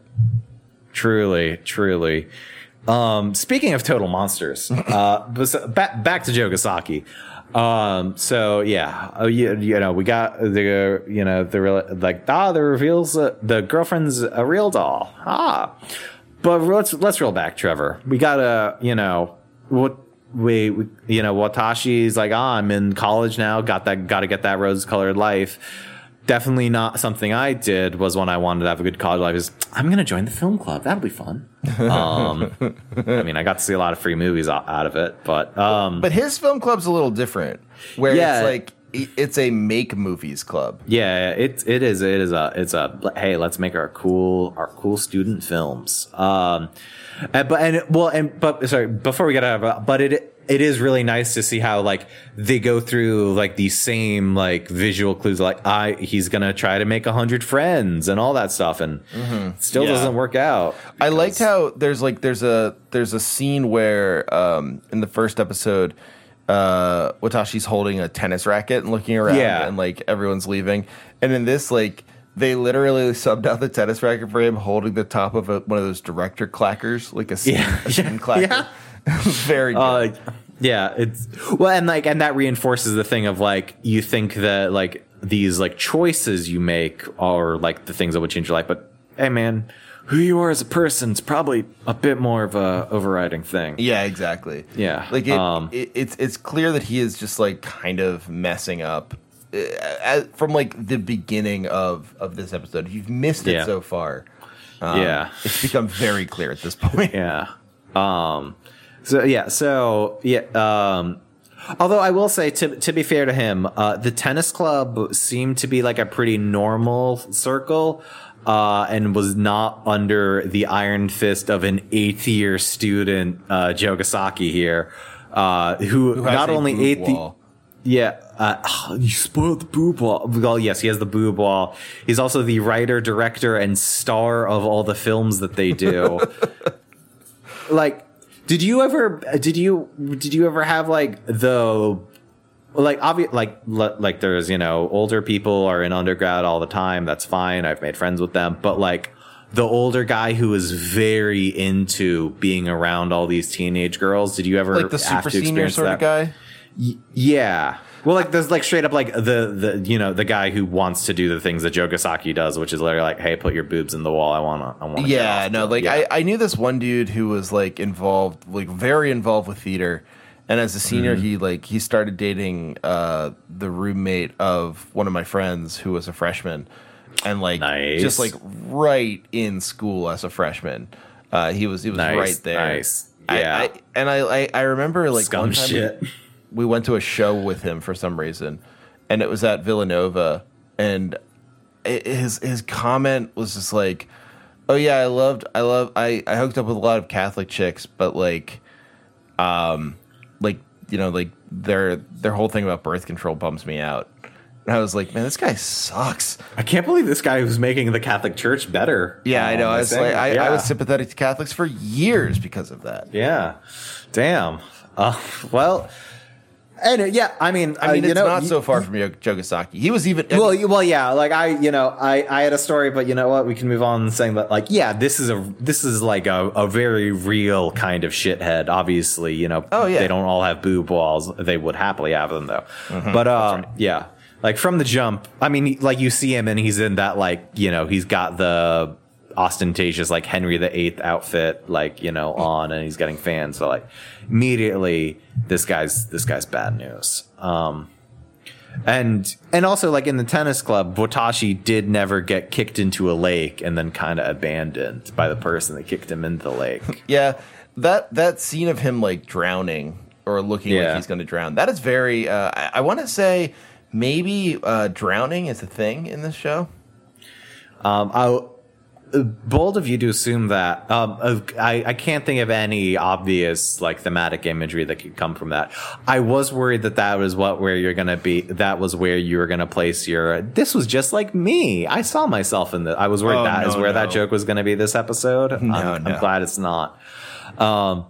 But yeah, so, you know, he's drowning. You know, he goes out to get changed, or, you know, out in the open, and some, you know, 2 girls see him changing and are, you know, rightfully like, "Hey, what the fuck, you pervert?" And, you know, he tries to go explain and, you know, falls, and I felt baby, so bad for him.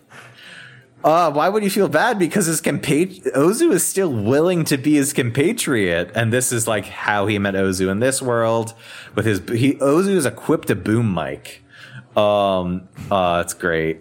Yeah, Ozu is such a good sound guy, like loving to live in the background and just doing a good job. It's absolutely perfect.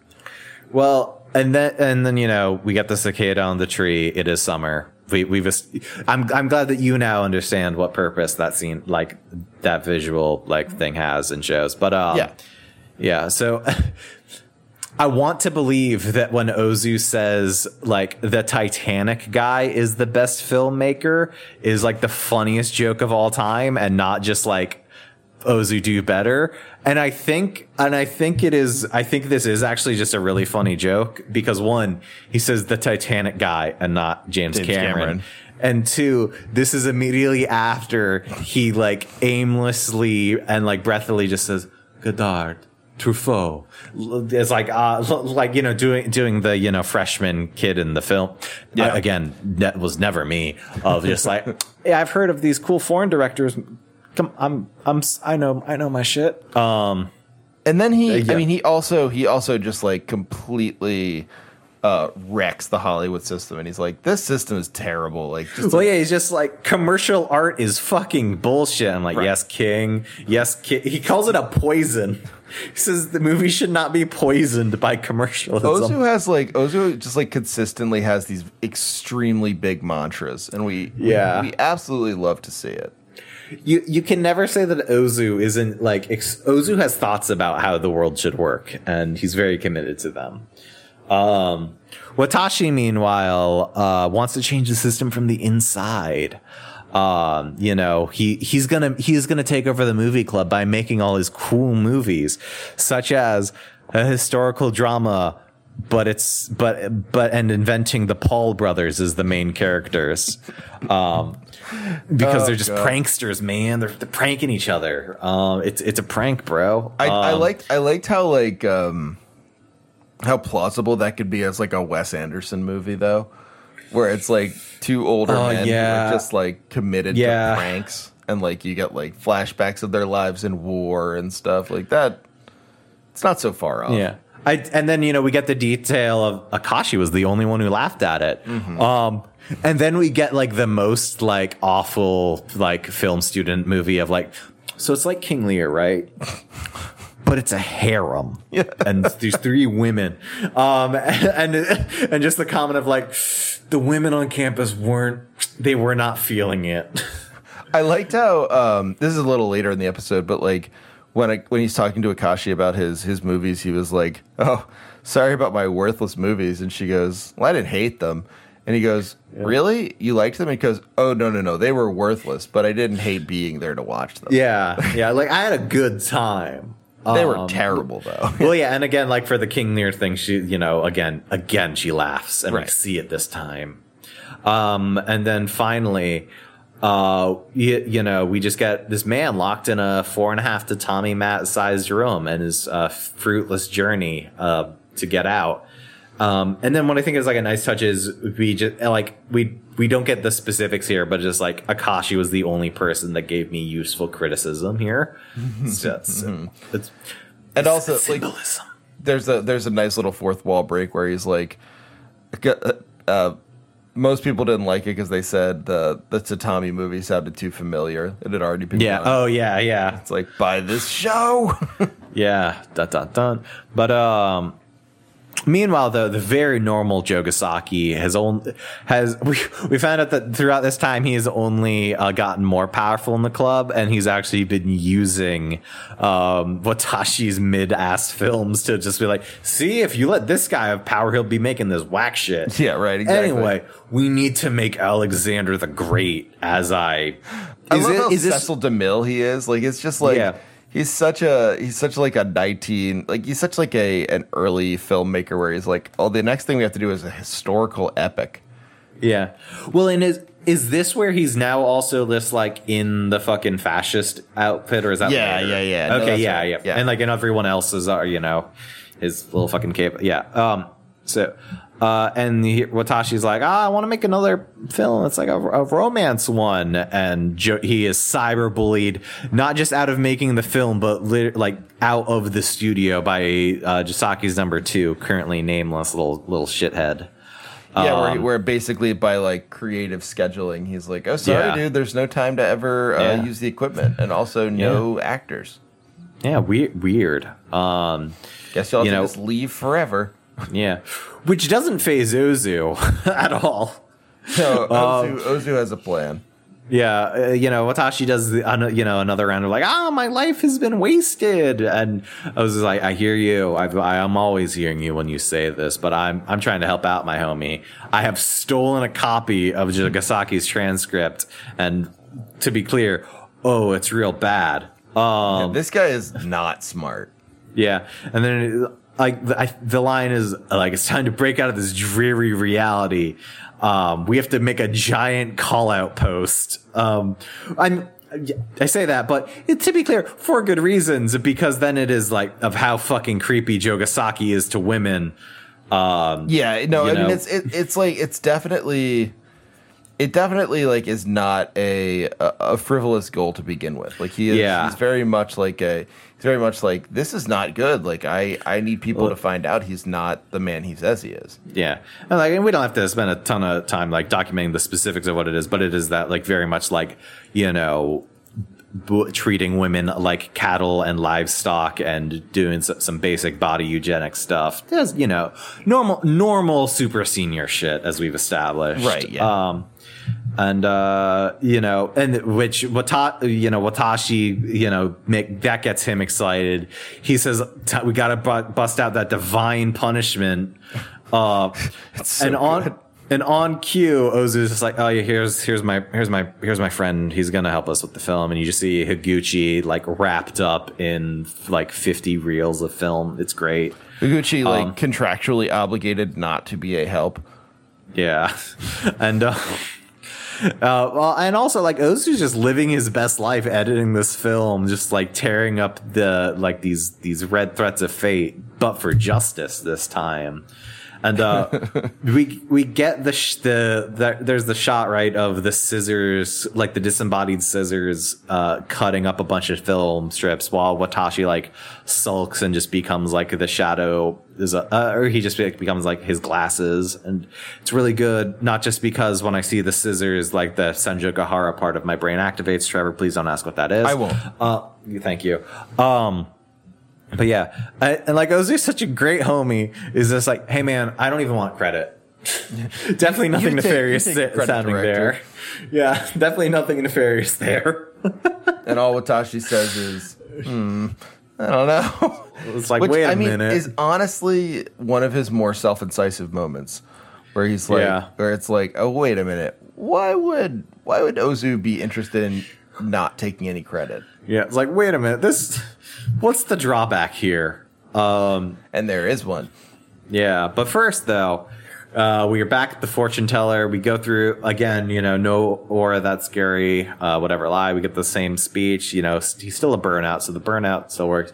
He does have some deja vu though. He's like, wait, have you told me this before? And then when we learn the rate is 2,000, he's like, you doubled it. You raised the price. Right, yeah. Exactly. And then, you know, again, we run into drunk Jogasaki on the streets. Oh, well, we learn that he's drunk because at first we see him as a flush-faced, like, Roman emperor getting carried through. It's great. I love, and then, he just part because, like, the idea of, you know, seeing someone you don't like, even just, like, hanging out with people you'd like to be friends with at that age or that, like, part of one's life, you're just like, ugh. It's like they're carrying him on a throne. And that's how he sees him. And it's like, okay, well, I get it. I get what's going on here.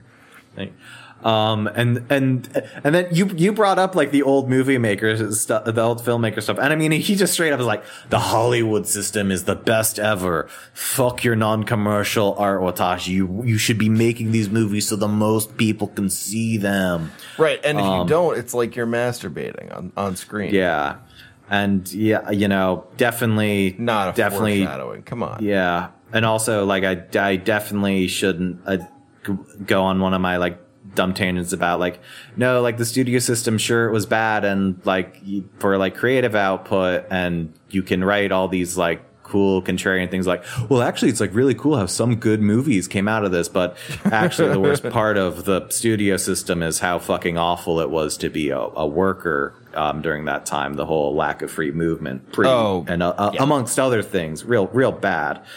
But anyway, I regret even bringing that up. Well, thanks for bringing it up. Yeah, but anyway, Watashi. This does, however, make Watashi go fucking full Super Saiyan, and it's just like, Ozu, we need to make this film into libel. Right? Yeah. He basically is like, listen, like, let's make it as bad as we possibly can. Yeah. You love to see it. And you know, we skip ahead. It's time for Alexander the Great to be screamed, which as we know, Trevor, it's time for the call out post to be swapped out. That's right. And so Watashi sneaks in and swaps the second reel. This is a two-hander. You got two reels here. Yeah, old school. But right. What else do we learn here, Trevor? That two people helped him with the movie. The one is Akashi, which is no big surprise. The other is Ozu, which is quite a big surprise. Ozu's been doing all the sound. Well, that's the thing of like earlier, like the first scene of the episode, we're like, oh yeah, I like worm. I'm a little worm, and I'm his friend now. But it is like, oh, he has been helping him make this fucking movie. Yeah, it's really good. Yeah. Well, and like as you said, Akashi's also here, and in this world, they didn't meet at a book fair, but like one of the film shoots. This is where I wrote that she is still a Kudere queen, Trevor. She is still. I mean, nothing has changed. And I think like she yells at like some random guy who's like, "Oh, your skin's really nice," and she's just like, "Yeah, there's like lots of people have really nice skin. Please don't have this be the thing you talk to me about." And again, Watashi's just simping from a distance, like, "Go your own way." You said in my heart, this, you go, girl. Yeah, I liked also that like her response to him saying she had pale skin was, "Many people have paler skin than me. Like, at what credential are you saying that I have pale skin? Like, okay, what is the measurable way in which I have this?" Yeah, thank you for having the specifics because that is great. That's very good.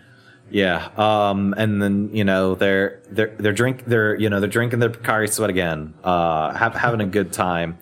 And she's like, "Hey, this is where she's like, I liked your dumb, idiotic films. They're fun to be around." And then we're back at the screening, and just like Akashi being at the couples festival, made Watashi want to back out. He's like, "Ozu, I don't want to do this in front of girl." Ozu is again just like, tough shit. Don't you want to be a filmmaker? Yeah, whatever happened to you wanted to be a filmmaker and change the world? Basically, like, I don't know, it's gone now. Yeah, and we get the call out post, and it's very thorough, right? Like, obviously, we get the nipple climbing wall, we get Kaori, the real dog girlfriend, but I think funny is not the right word, but like, this, like, the most damaging scene is like the scene where he gets the gift bag from two girls and literally walks 3 steps, goes around a corner, throws them in the trash. I liked the no, that was like the gasps from the audience at that point were really good. Like, no, like, not the gifts. Like, this is the last thing I want to see. But and obviously it's like, oh, this, well, and like people in the crowd go like, did he know that this was being filmed? Like, and because like he goes into the bathroom at one point. Yeah, it's so good. They're like, wait a minute. At one point they're like, is this nonfiction? Yeah. And at this point, Watashi's like, I should dip. And Ozu's like, 25 steps ahead of you. You've given me the character trait, good at escaping. So I maxed out my dexterity skill tree. Thank you, sir. And once again, he's left Watashi with Akashi. Awful bastard friend, right? Yeah. And although she is very disappointed, right? Like, do you want to cover her disappointment? She's disappointed because so like basically in this episode introduces like a pretty interesting thing, which is that the promise changes world by world. So like the one, like she basically, she says, I didn't like that movie. Like, she said it was worthless and she had fun watching it. She's like, I liked your older work better. And then she reveals, like, you promised that you'd do the other movie though. Like, don't forget your promise. And in this case, you get that rose-colored flashback, and she's saying, like, I like that romance movie idea you had, the one that he got, like, totally blocked on by everyone. And, like, basically, like, he realizes, like, oh, I promised her I'd do that, and then I did this instead. Yeah.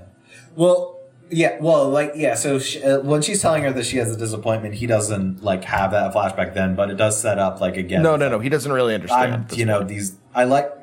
Yeah. Well, because again, like, she's like, and you still owe me a promise, and he does the what?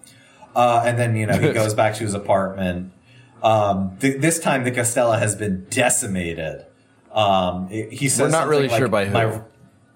Well, yeah, and he says, like, my reason has crumbled like this cake.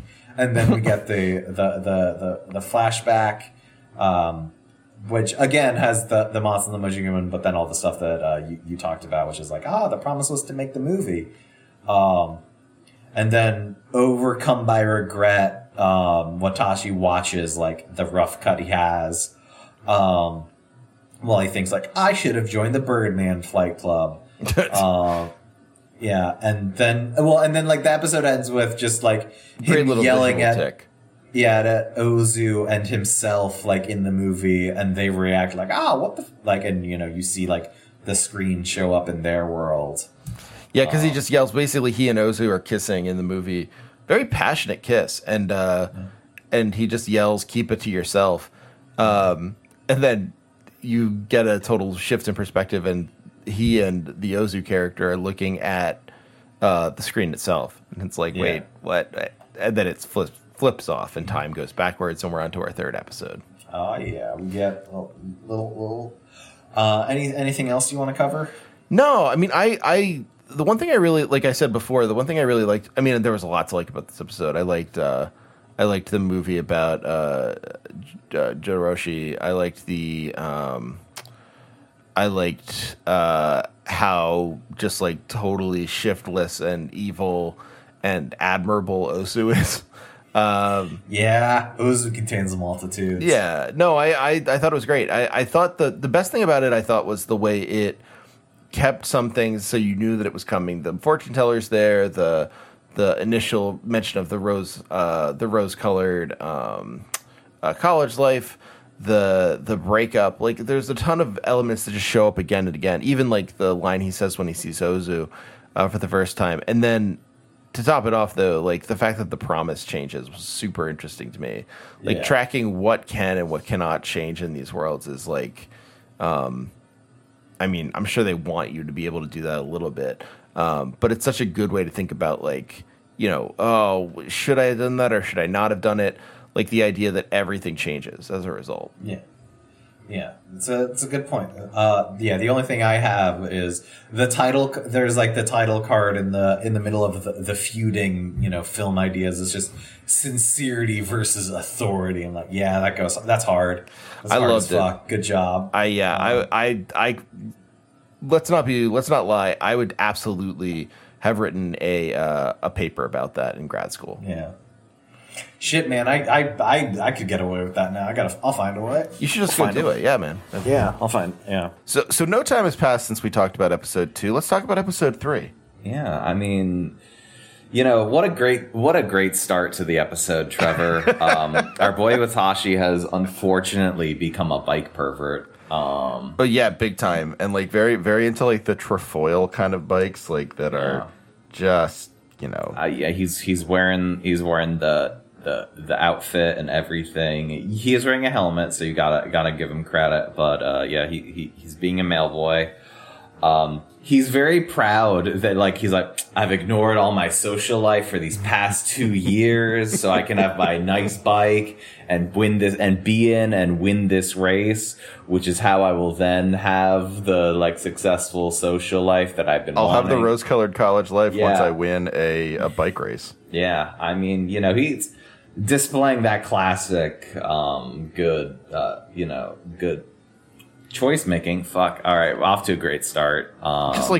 He's being like a real college idiot, basically. Oh yeah.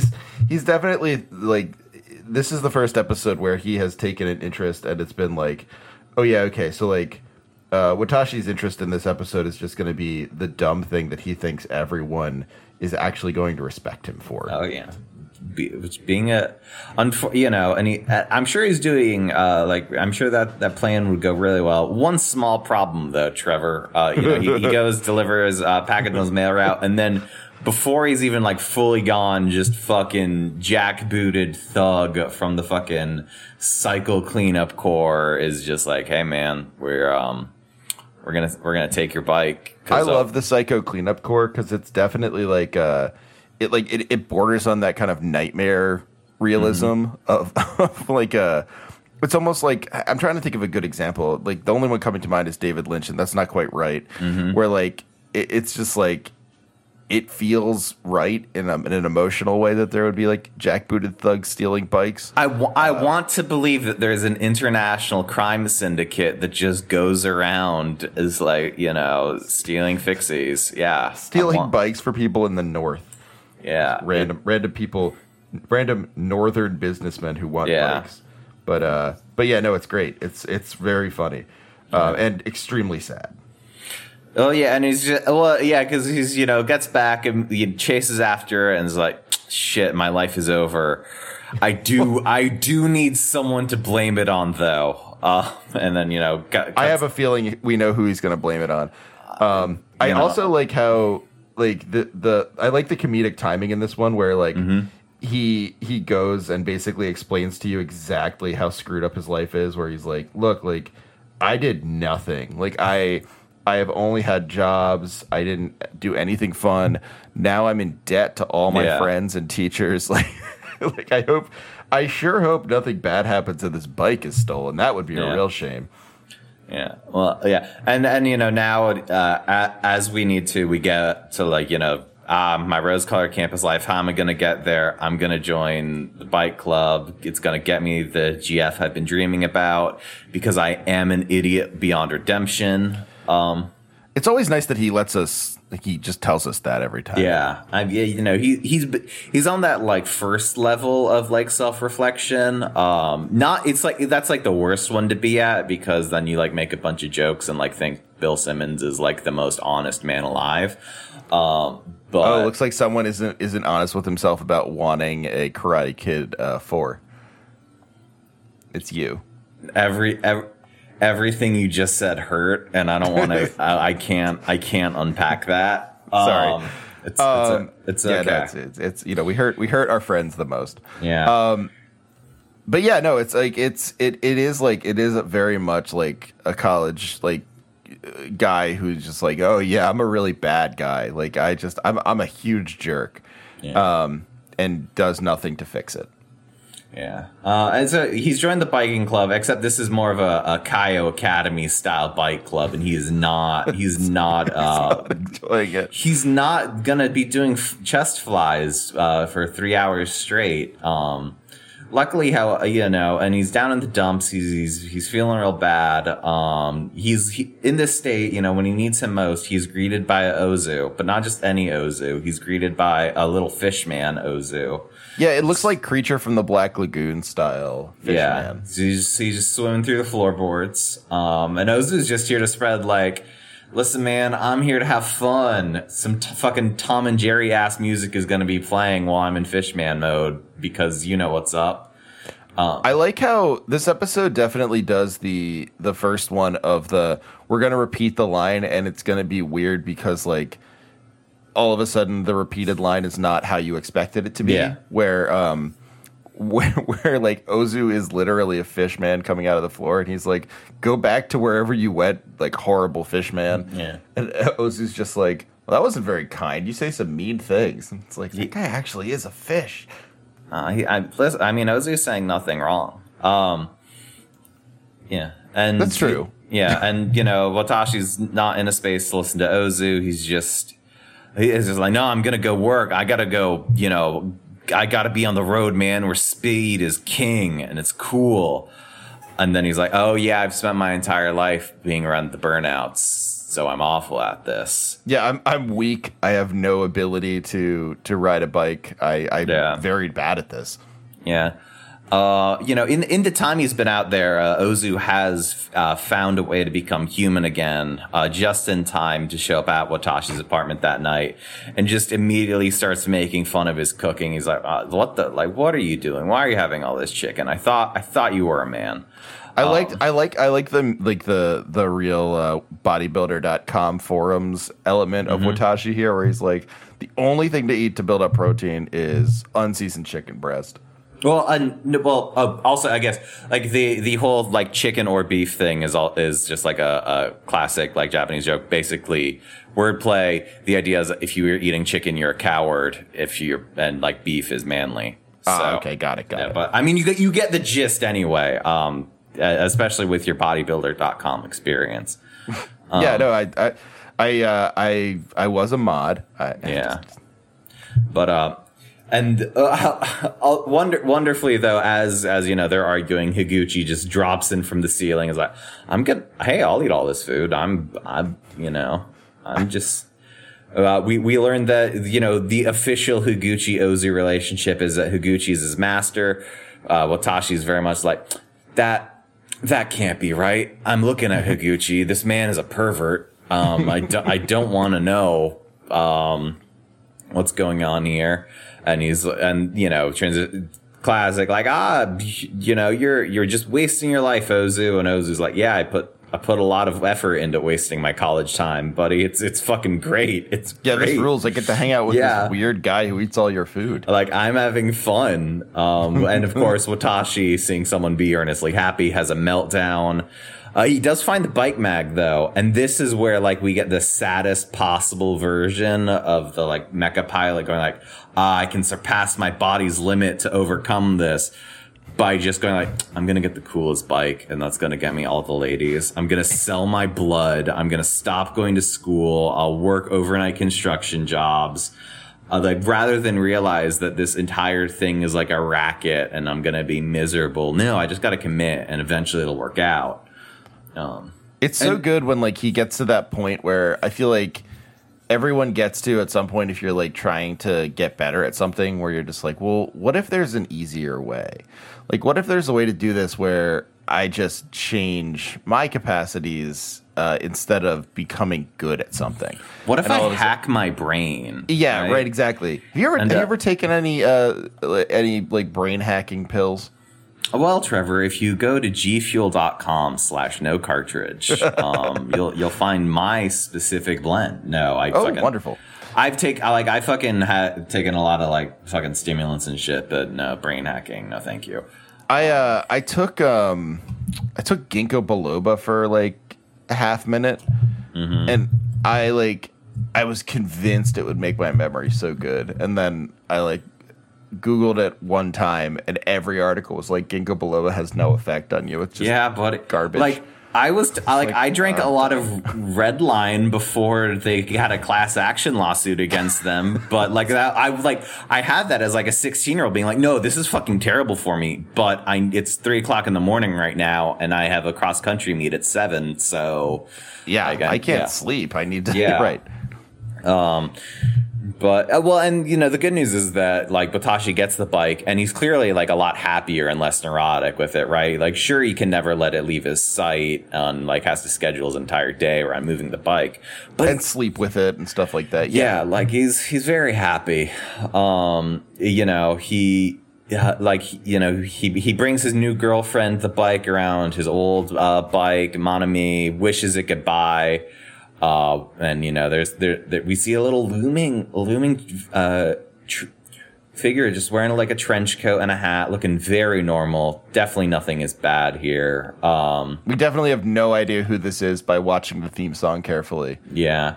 And and we're back to the present where, you know, Watashi's, you know, spiraling. He's lost his bike. He finds Monami again, though. And he just starts hugging this bike, and he's like, Monami, you and me, we're going to win, by my power of spirit. We're going to do great. And then here does and you know, he goes to the race, and all the people are like, what the fuck do you think that you're doing? And like, I don't know about you, but for me, it's like, okay, yeah, he's gonna go in and it's gonna be terrible, and he's gonna fall on his face and stuff. But I like that the show goes the extra mile of it's the really race. Good. The race organizers are like, oh, there's no way that this bike is meant to be in the race. Put it at the finish line. So he can't even like start the race for like an hour because it's like, oh, I'm so under-equipped. And so, like, by the time it happens, everyone is basically, like, so far ahead, they might as well be done with the race. Well, yeah, and it's like, he's, you know, he immediately starts off, he's like, I'm the idiot again. Like, his journey is just suffering, right? Because he keeps popping tires, it starts raining. You know, he runs into, he runs into staff from the race, and they're like, you're some fucking joker. We don't need any entertainment. Go away. It's so good. The I loved that moment where like they just look out at the guy in the rain and go like, "No, we're good." Yeah. You don't have to make fun. You don't have to be a funny guy in the rain at all. We're happy. Yeah, we're good over. Well, the good news is though that Trevor is that Higuchi won. So like Watashi's bike is actually really good. Oh, Higuchi. Yeah. Okay. Yeah. I see the issue now. Yes. Absolutely, the funniest moment of Higuchi's excellent character design. Yeah. Is him being on the screen, just like grinning his like enormous grin, standing next to a bike that makes no sense with him. I love it so much. Yeah, because he's still wearing all like he's still wearing his normal ass outfit and everything.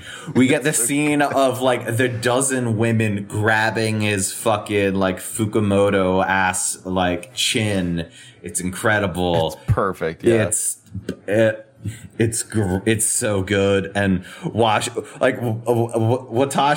as the experienced Twitter user, gets so angry that he just goes into like an hours long fugue state, and he just fucking walks all the way back into town until he runs into the fortune teller. Walking home is basically the IRL version of posting through it. Yeah, like he's trying to he is red and nude. He's doing it. Oh yeah, I love his exit from the restaurant that he's in, where he's like, he just yells like, "That's it, I'm done."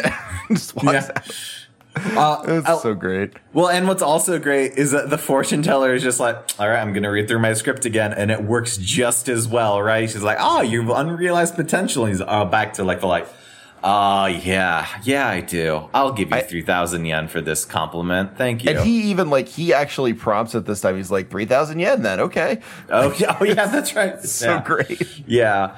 And she's once again like, go grab the thing in front of you, dumbass. As always. And he's like, oh yeah, good point. I'm going to go drink and pass out by the river though. Because I'm me. Although, I mean, to be fair, like this actually works out better than any of his ideas in the past 2 episodes. Oh yes, so much better. Because Akashi just like runs into his passed out, lump of a body and is like, great, and just like, drags him along. It's this like, is lucky for me. Yeah. She's like, oh, this is great. He wakes up and she's biking him somewhere. And she's just like, I really need you for something. Everything's coming up great. He's taken to the Birdman rally. Sorry. And this is where we then learned that Akashi was like an incredibly good cyclist. She's a lady and she won a big race overall, and she took all the money from that and just immediately dumped it into Birdman rally development. I loved that. I loved when the two things that happened there that made me like Akashi even more were the flashback to when they meet in the race, and she says to him like, oh, he says to Watashi like, oh, that power plant up there is really cool. Like, it looks great with the Lotus stuff. There's all these weird elements there. And he's like, yeah. He's like, hey, aren't you expected to do very well in the race? And she's like, oh yeah, I'm expected to win. I guess I should keep on racing. It's just like good luck with you though. And then also the Birdman thing where she's like, yeah, kind of like, I just kind of got sick of it, so I joined this other club and brought all my money with me. Yeah, and I need she's just like, I need a really feeble pilot. So they bring him over. Your terrible body is exactly what I'm looking for. They bring him over. There's like a doctor and like his staff are like, oh, perfect. You have the ideal male body. We've solved it. And a bunch of they all tell him like, do not please, it's the thing of like, all right, you're going to need to pilot this for us. Great. You're awesome.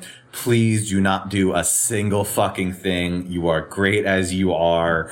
Maybe talk to Akashi, I guess, this fortune teller, I think she's onto something, but you don't do anything. Yeah. You personally. Yeah. Never change. Yeah. Like physically, emotionally, yes, change, but physically you're perfect. So of course back at the apartment, he's furious with himself. He's like, my body doesn't really matter. Like, they don't care. They just want me because I'm feeble. And then this is where we get like the race flashback, right? It's like, this abandoned power plant with dubious machines. She specifically says it stirs up her heart because she's a queen. Because come on, that's great. Yeah. And then also in this flashback, we've known that he has the fifth lost Mochigumon doll, but here is where we learn how he found it. In case you're expecting some grand gesture of way of, showing like, I deeply care about this girl and this is how I found her last thing. No, it was in the laundry, Trevor. Yeah, no, it was like, as the world is round, you will see it again. Basically just ends up being, I'm sure it'll show up somewhere, as opposed to I will search for it everywhere to make sure it comes for you. But and then we get some more of that like internal like burnout monologuing and his conclusion from that, rather than again everyone has told him that he's perfect the way he is, he's gonna go bulk up with Joe Gasaki, the boob director. I like Joe Gasaki returning again. Can we clip you just saying I really like Joe Gasaki, Julian? Thank you. Oh, no. I will say that I took Tilly to the rock climbing gym today. And, great. Not the best thing to see after that scene with the boob wall. Tough to see a rock climbing gym the same way. Yeah, well, I'm sure Tilly had a great time. What's up with Tilly? How's Pokemon? Well, she's again up against the episode cap. She has seen Ash win the league. Then in what I could only call my ideal scenario, who should appear but Guzzlord himself? Great. And then there were multiple Guzzlords coming out, and they have to take care of all of them. It's a perfect finale for the season, and I can't wait to see what the last couple of episodes are like. I'm sure she can't either. Yeah, well, that's why people come to this podcast. So they want to hear more about what I think of Sun and Moon. Well, no, they want like what Tilly thinks of Sun and Moon. She loves it. Yeah, she's super into it. She really likes. I think she really likes Primarina, what's a plant type Pokemon, and the evolution of Piplup, whose name I can't remember, the seal. She really likes them a lot. She kind of likes the very elegant, like final evolution, female coded Pokemon. Ooh, I mean, Piplup's a little cool, man. We love Piplup. I mean, let's not mince words here. Piplup is way cooler than any of the evolutions of Piplup. Oh yeah, and back to the show. Like the main takeaway from training montage with Joe Gasaki. We get, in the past episode, we got like Higuchi like helped out on the libel film, but like there wasn't anything else. There wasn't really anything to that except for like, he's here. But here, Joe Gasaki is like clearly like they have some beef. We don't learn why, but we establish that is their dynamic. With Tashi, he's climbing the boob wall. He leaves. He sees a couple ladies and was like, man, all women love me. I'm doing great. I'm gonna go check in with the Birdman crew. I fucked up. Everyone just looks at him and says, "What did you do?"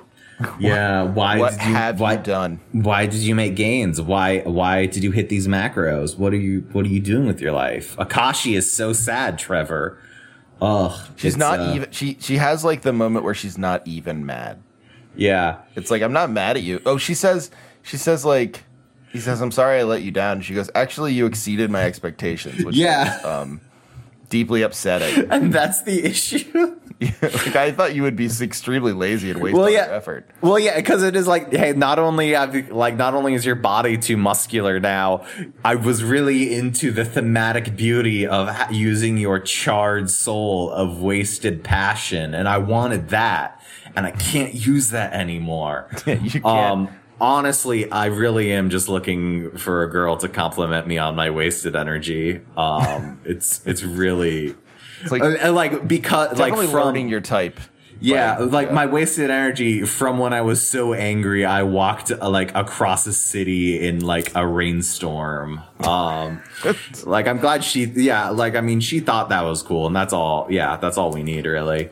I like that. Like they throw in the mecha anime. Speak very fucking carefully here, Trevor. Well, I wasn't gonna say anything bad. I was gonna say it's sort of like the standard plot. You, an expert of mecha. Yes. Well, I'm not an expert of mecha, but I do know that this is a standard plot thing of the person that we assumed would pilot the mecha is not going to be able to pilot the mecha, so it goes to the least likely person, and sometimes that ends up being the person who made it. So it's Akashi, you must pilot the mecha. I mean, am I wrong? Is that not a plot point in a lot of mecha anime? I mean, that I would say that comes up maybe 1 every 5 shows.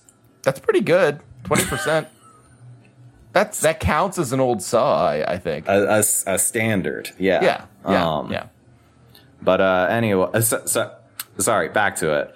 For those wondering, this is why I don't want to talk. This is why I made that rule. Anyway, Watashi dreams of flying into the sun. I guess there's been like a lot of self-imposed like Icarus, talking about like Icarus energy here. I love the Icarus talk because it's always so like it's always so bizarre and like strangely perverse when he's like, yeah, I wonder, if Icarus just let himself fly randomly on the wind, would his wings have melted? Like if he didn't have energy, would he have died? It's like, man, that's a take on Icarus I never really thought about. He's in his feelings, and he's so in his feelings. He's going up to the launch point anyway. He's so forlorn. Luckily enough, though, Trevor, the cleanup corps are here, though.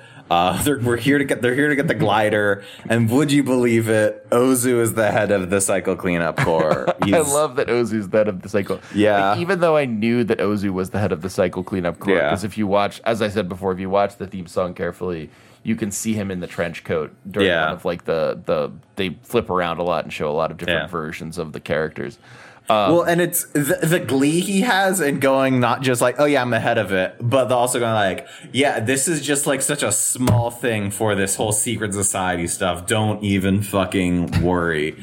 I like that when he asks Ozu like, well, like we're friends. Like, why'd you steal my extremely like expensive bike? And he's like, well, it's just like a job, man. Like I have to be able to spend I have to like steal whatever. Well, like if I start thinking about who owns this stuff, I'm never he's full like doing like full corporate villain speech. Like I can't concern myself with each case. I got job to do. It's so while still like being sure to work in the it's your own fault for ending up like this. We are connected by the black thread of fate, my homie.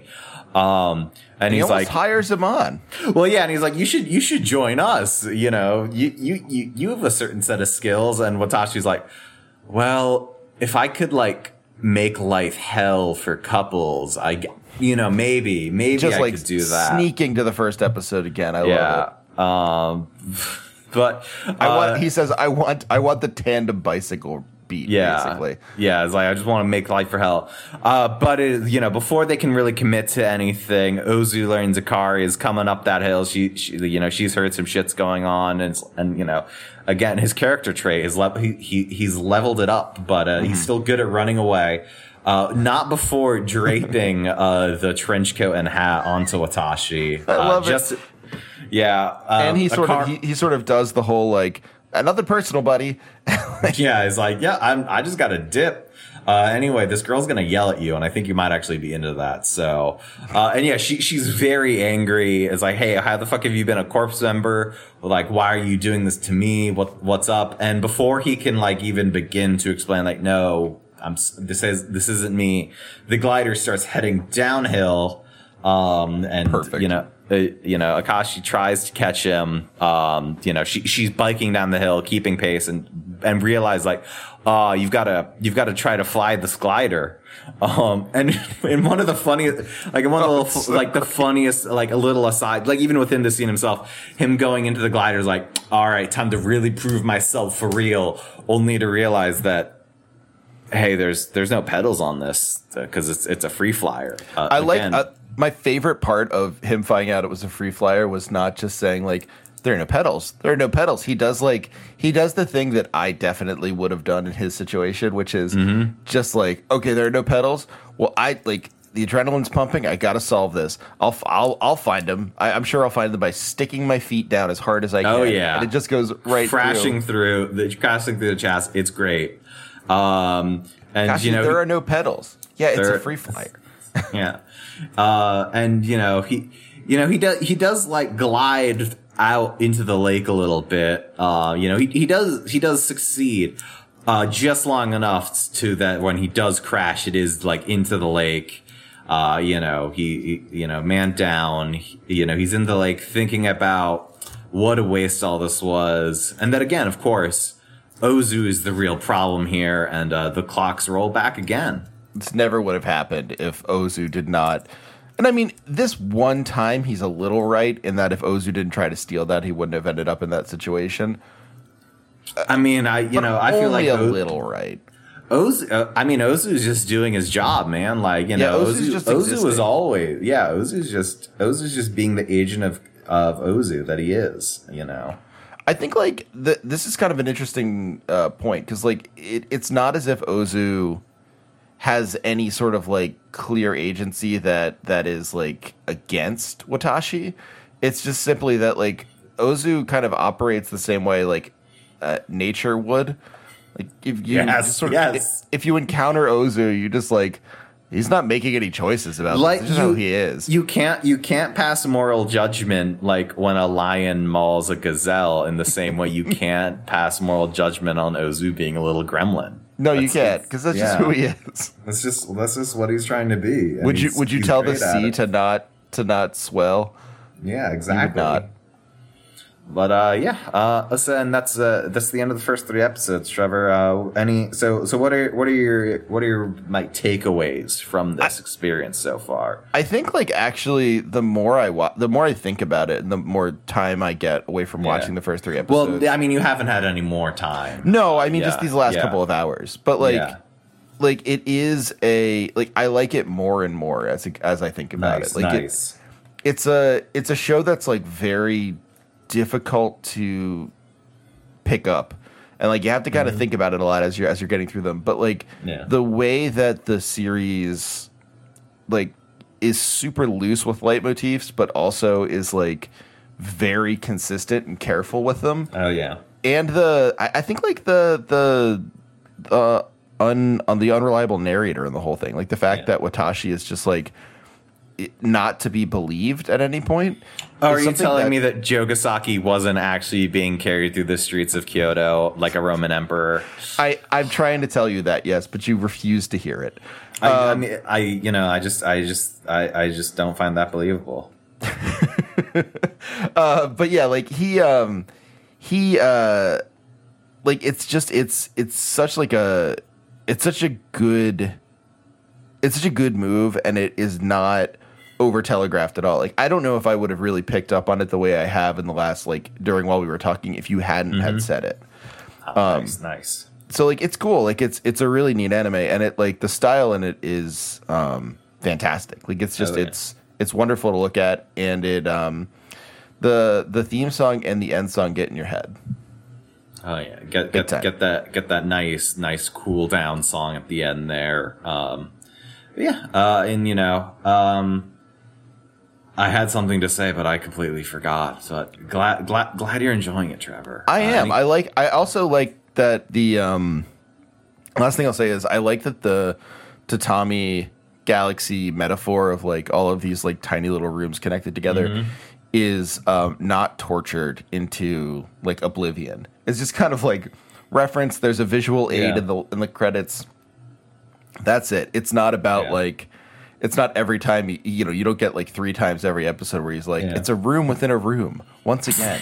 Like even Yeah. good shows are scared of their own metaphors, and this is definitely not. Oh yeah, definitely like over explaining themselves. But and it is the thing of like this show by like its very structure could have a very easy way to like justify it to itself. Like, well, we have like the fortune teller scene every episode, and Ozu saying Black Thread of Fate. Why don't we also say that like you're trapping yourself in like you're trapping yourself in this life, and that's kind of like trapping yourself in the room, man. Yeah, it's like it's great to see a show that is just like, yeah, the readers will get that. Yeah. Like, it's just like they'll get there, and if they don't get there, they'll enjoy the show anyway. Yeah. It's like I feel like Because that's Higuchi's face is real emotive. oh, it's perfect. It's so good. I have been thinking about hungover Higuchi. The like fucking 3 frames we get of that awful face he makes. It looks like it's just so like Yeah. shattered. Yeah. It's just, he's a perfect man. I'm so excited for you to spend more time with Higuchi, and I mean everyone else, obviously. But yeah. All right. Yeah, no, I'm excited to watch more. I'm really looking forward to seeing where this goes, and Well, I feel really like weird because with the previous 2 shows, I've been like, what are you hoping to get from these? But with the way that this show is structured, it's like, oh yeah, I know what more I'm going time to get loop. from them. Yeah. But yeah, no, I totally get I know what I'm going to get from them. I don't know what the ultimate ending of it's going to be, but I don't. Yeah. The time loops are just like really fun thematic experiments. It's like my perfect kind. It's like my favorite kind of novel where like they get one idea and just like go to town with it. Well, and it's like the thing, like the structure. I mean, like honestly, the structure of the show is like pretty simple, right? It's like, hey, here's this little burnout kid refusing to talk to this girl and fucking up his life. Let's show how many different ways we can do that. But it's fucking great every step of the way. It's so good. Yeah, I mean, it's like, people, you should try it. You should watch it. Yeah. It's not going to be as accessible as the last 2 because it doesn't have like the tent pole of like, oh, jazz and romance or ping pong. Like and competition. Like Ozu is a tent pole. Ozu is a tent pole, but you have to get to where you love yourself enough to love Ozu. That's fair. That's fair. That's what my therapist tells me about Ozu. And your therapist is Ozu, which is a more wonderful I'm connected dynamic. by the black thread of fate to my therapist. Yeah. Oh, that's a troubling idea. This was the first time I met my therapist and the worst time. I mean, ideally, the worst time you meet your therapist is that like introduction. Yeah. Should be. Yeah. Yeah. And again, if you go to talkspace.com/no-cartridge, you'll find that the introduction to those therapists is actually really nice because you're going to get a new one every time. So and they're good. and the best part is they're not even legally allowed to be called therapists. So there are talk experts. We don't like to say therapy around here. Yeah, that implies as sort of liability. We both philosophically and legally do not like to say therapy around here. Yeah. We're never going to get a sponsor for this show. Speaking of which, you should go to patreon.com/no-cartridge. There it is. There's that good pivot. And go check out the last episode of Ping Pong. That's up now when this airs. And what else do you got to shill, buddy? I mean, tons of stuff is going up on the Patreon. We got Remember Some Games, my thing where I talk about old video games with some funny people. Most recently, Stefan Heck. Yeah, most recently Stefan Heck, and that was good. We had a lot of fun. Stefan lovingly describes a Hearthstone game in a way that I have been told is actually very entertaining. Nice. I had fun, but I was kind of just in a conversation, so like I'm not a good judge. But other people have said it's very funny. Stefan is a very, very funny guy. Yeah. And there's there are 2 more episodes in my show with Brian Quibby of Street Fight Radio, where we talk about sort of like working class or dirtbaggy kind of games, like games that everyone had, games that everyone played, sort of like those weird games that just like entered into a zeitgeist for one reason or another. That's fun. Our episode 4 is the last one that we had since when I'm recording this. Episode 5 might be up when we when it's released. But episode 4 was even more content for the discerning listener. That's correct. But episode 4 was like maybe the most political deep dive I've done in the podcast ever. Ooh. So like if you want to listen to that, that's pretty fun. We even get into like questions about electoralism and stuff like that. It's big fan. Yeah. I love it. I love electoral. You know me. I'm just like a debate club guy. Yeah. And you wrote about baseball recently, Trevor. I did. I wrote about baseball on... Return to your old stomping grounds at the Baseball Prospectus. Yeah, I think I'm going to write more about baseball. Yeah. I don't know what to say about it right now. Is it paywalled? Or it is, but like many of the Baseball Prospectus writers, I am willing to see what I can do if you get in touch with me. And you would like to read it. You just write a script to get around that paywall. Yeah. No, that's not what I do. But I'm not that smart. But the piece I wrote was on libertarian philosophy and how it's basically driving this concept of fiscal responsibility, which is a total con. I had to listen to a whole lecture off the von Mises website. That's exciting. Mises, or the Mises, excuse me. It's not even the von Mises. It's just the Mises Foundation. And boy, I hated it. And it ruined my ad algorithm for a week or so. I kept getting like ads to buy gold and stuff. Oh, that's exciting. Are all your ads back to just being about Arknights, though? Yes, now they're back just back. All of my the 7 Deadly Sins is definitely trying to get me to download that game now, which is very exciting. No, it's not. That's very unfortunate. But I don't know if I'm going to download that game. I think I'm only going to live with one gacha game in my life. Yeah. Then it's and on that note, Trevor, I think it's a good time to log off for tonight. All right, sounds like a plan. Do you have any final thoughts? Yeah, I'm glad you like the show. I mean, I said it was my favorite show of the decade, so it would have been a really nice dynamic if you were like, it's fine, but I don't know, it's kind of mid actually. It's like the one thing it's not, and I'll say this, and we'll shut down. But like the one thing it's not is mid. Like it. Yeah. I could see people hating the show, and I could see people loving the show. I'm trending towards loving it.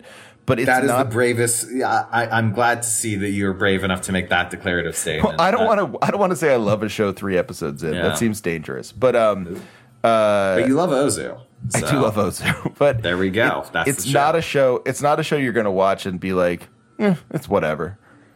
Like it is very distinct. You will have thoughts.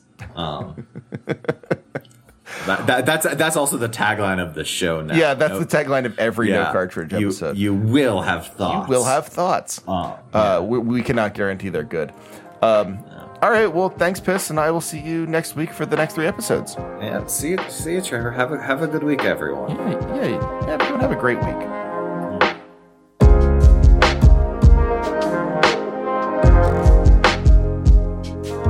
Hey, thanks for listening to No Cartridge. If you'd like to support us further, please consider going to patreon.com/nocartridge, or for a one-time donation, paypal.me/Hegelbon, Hegelbon.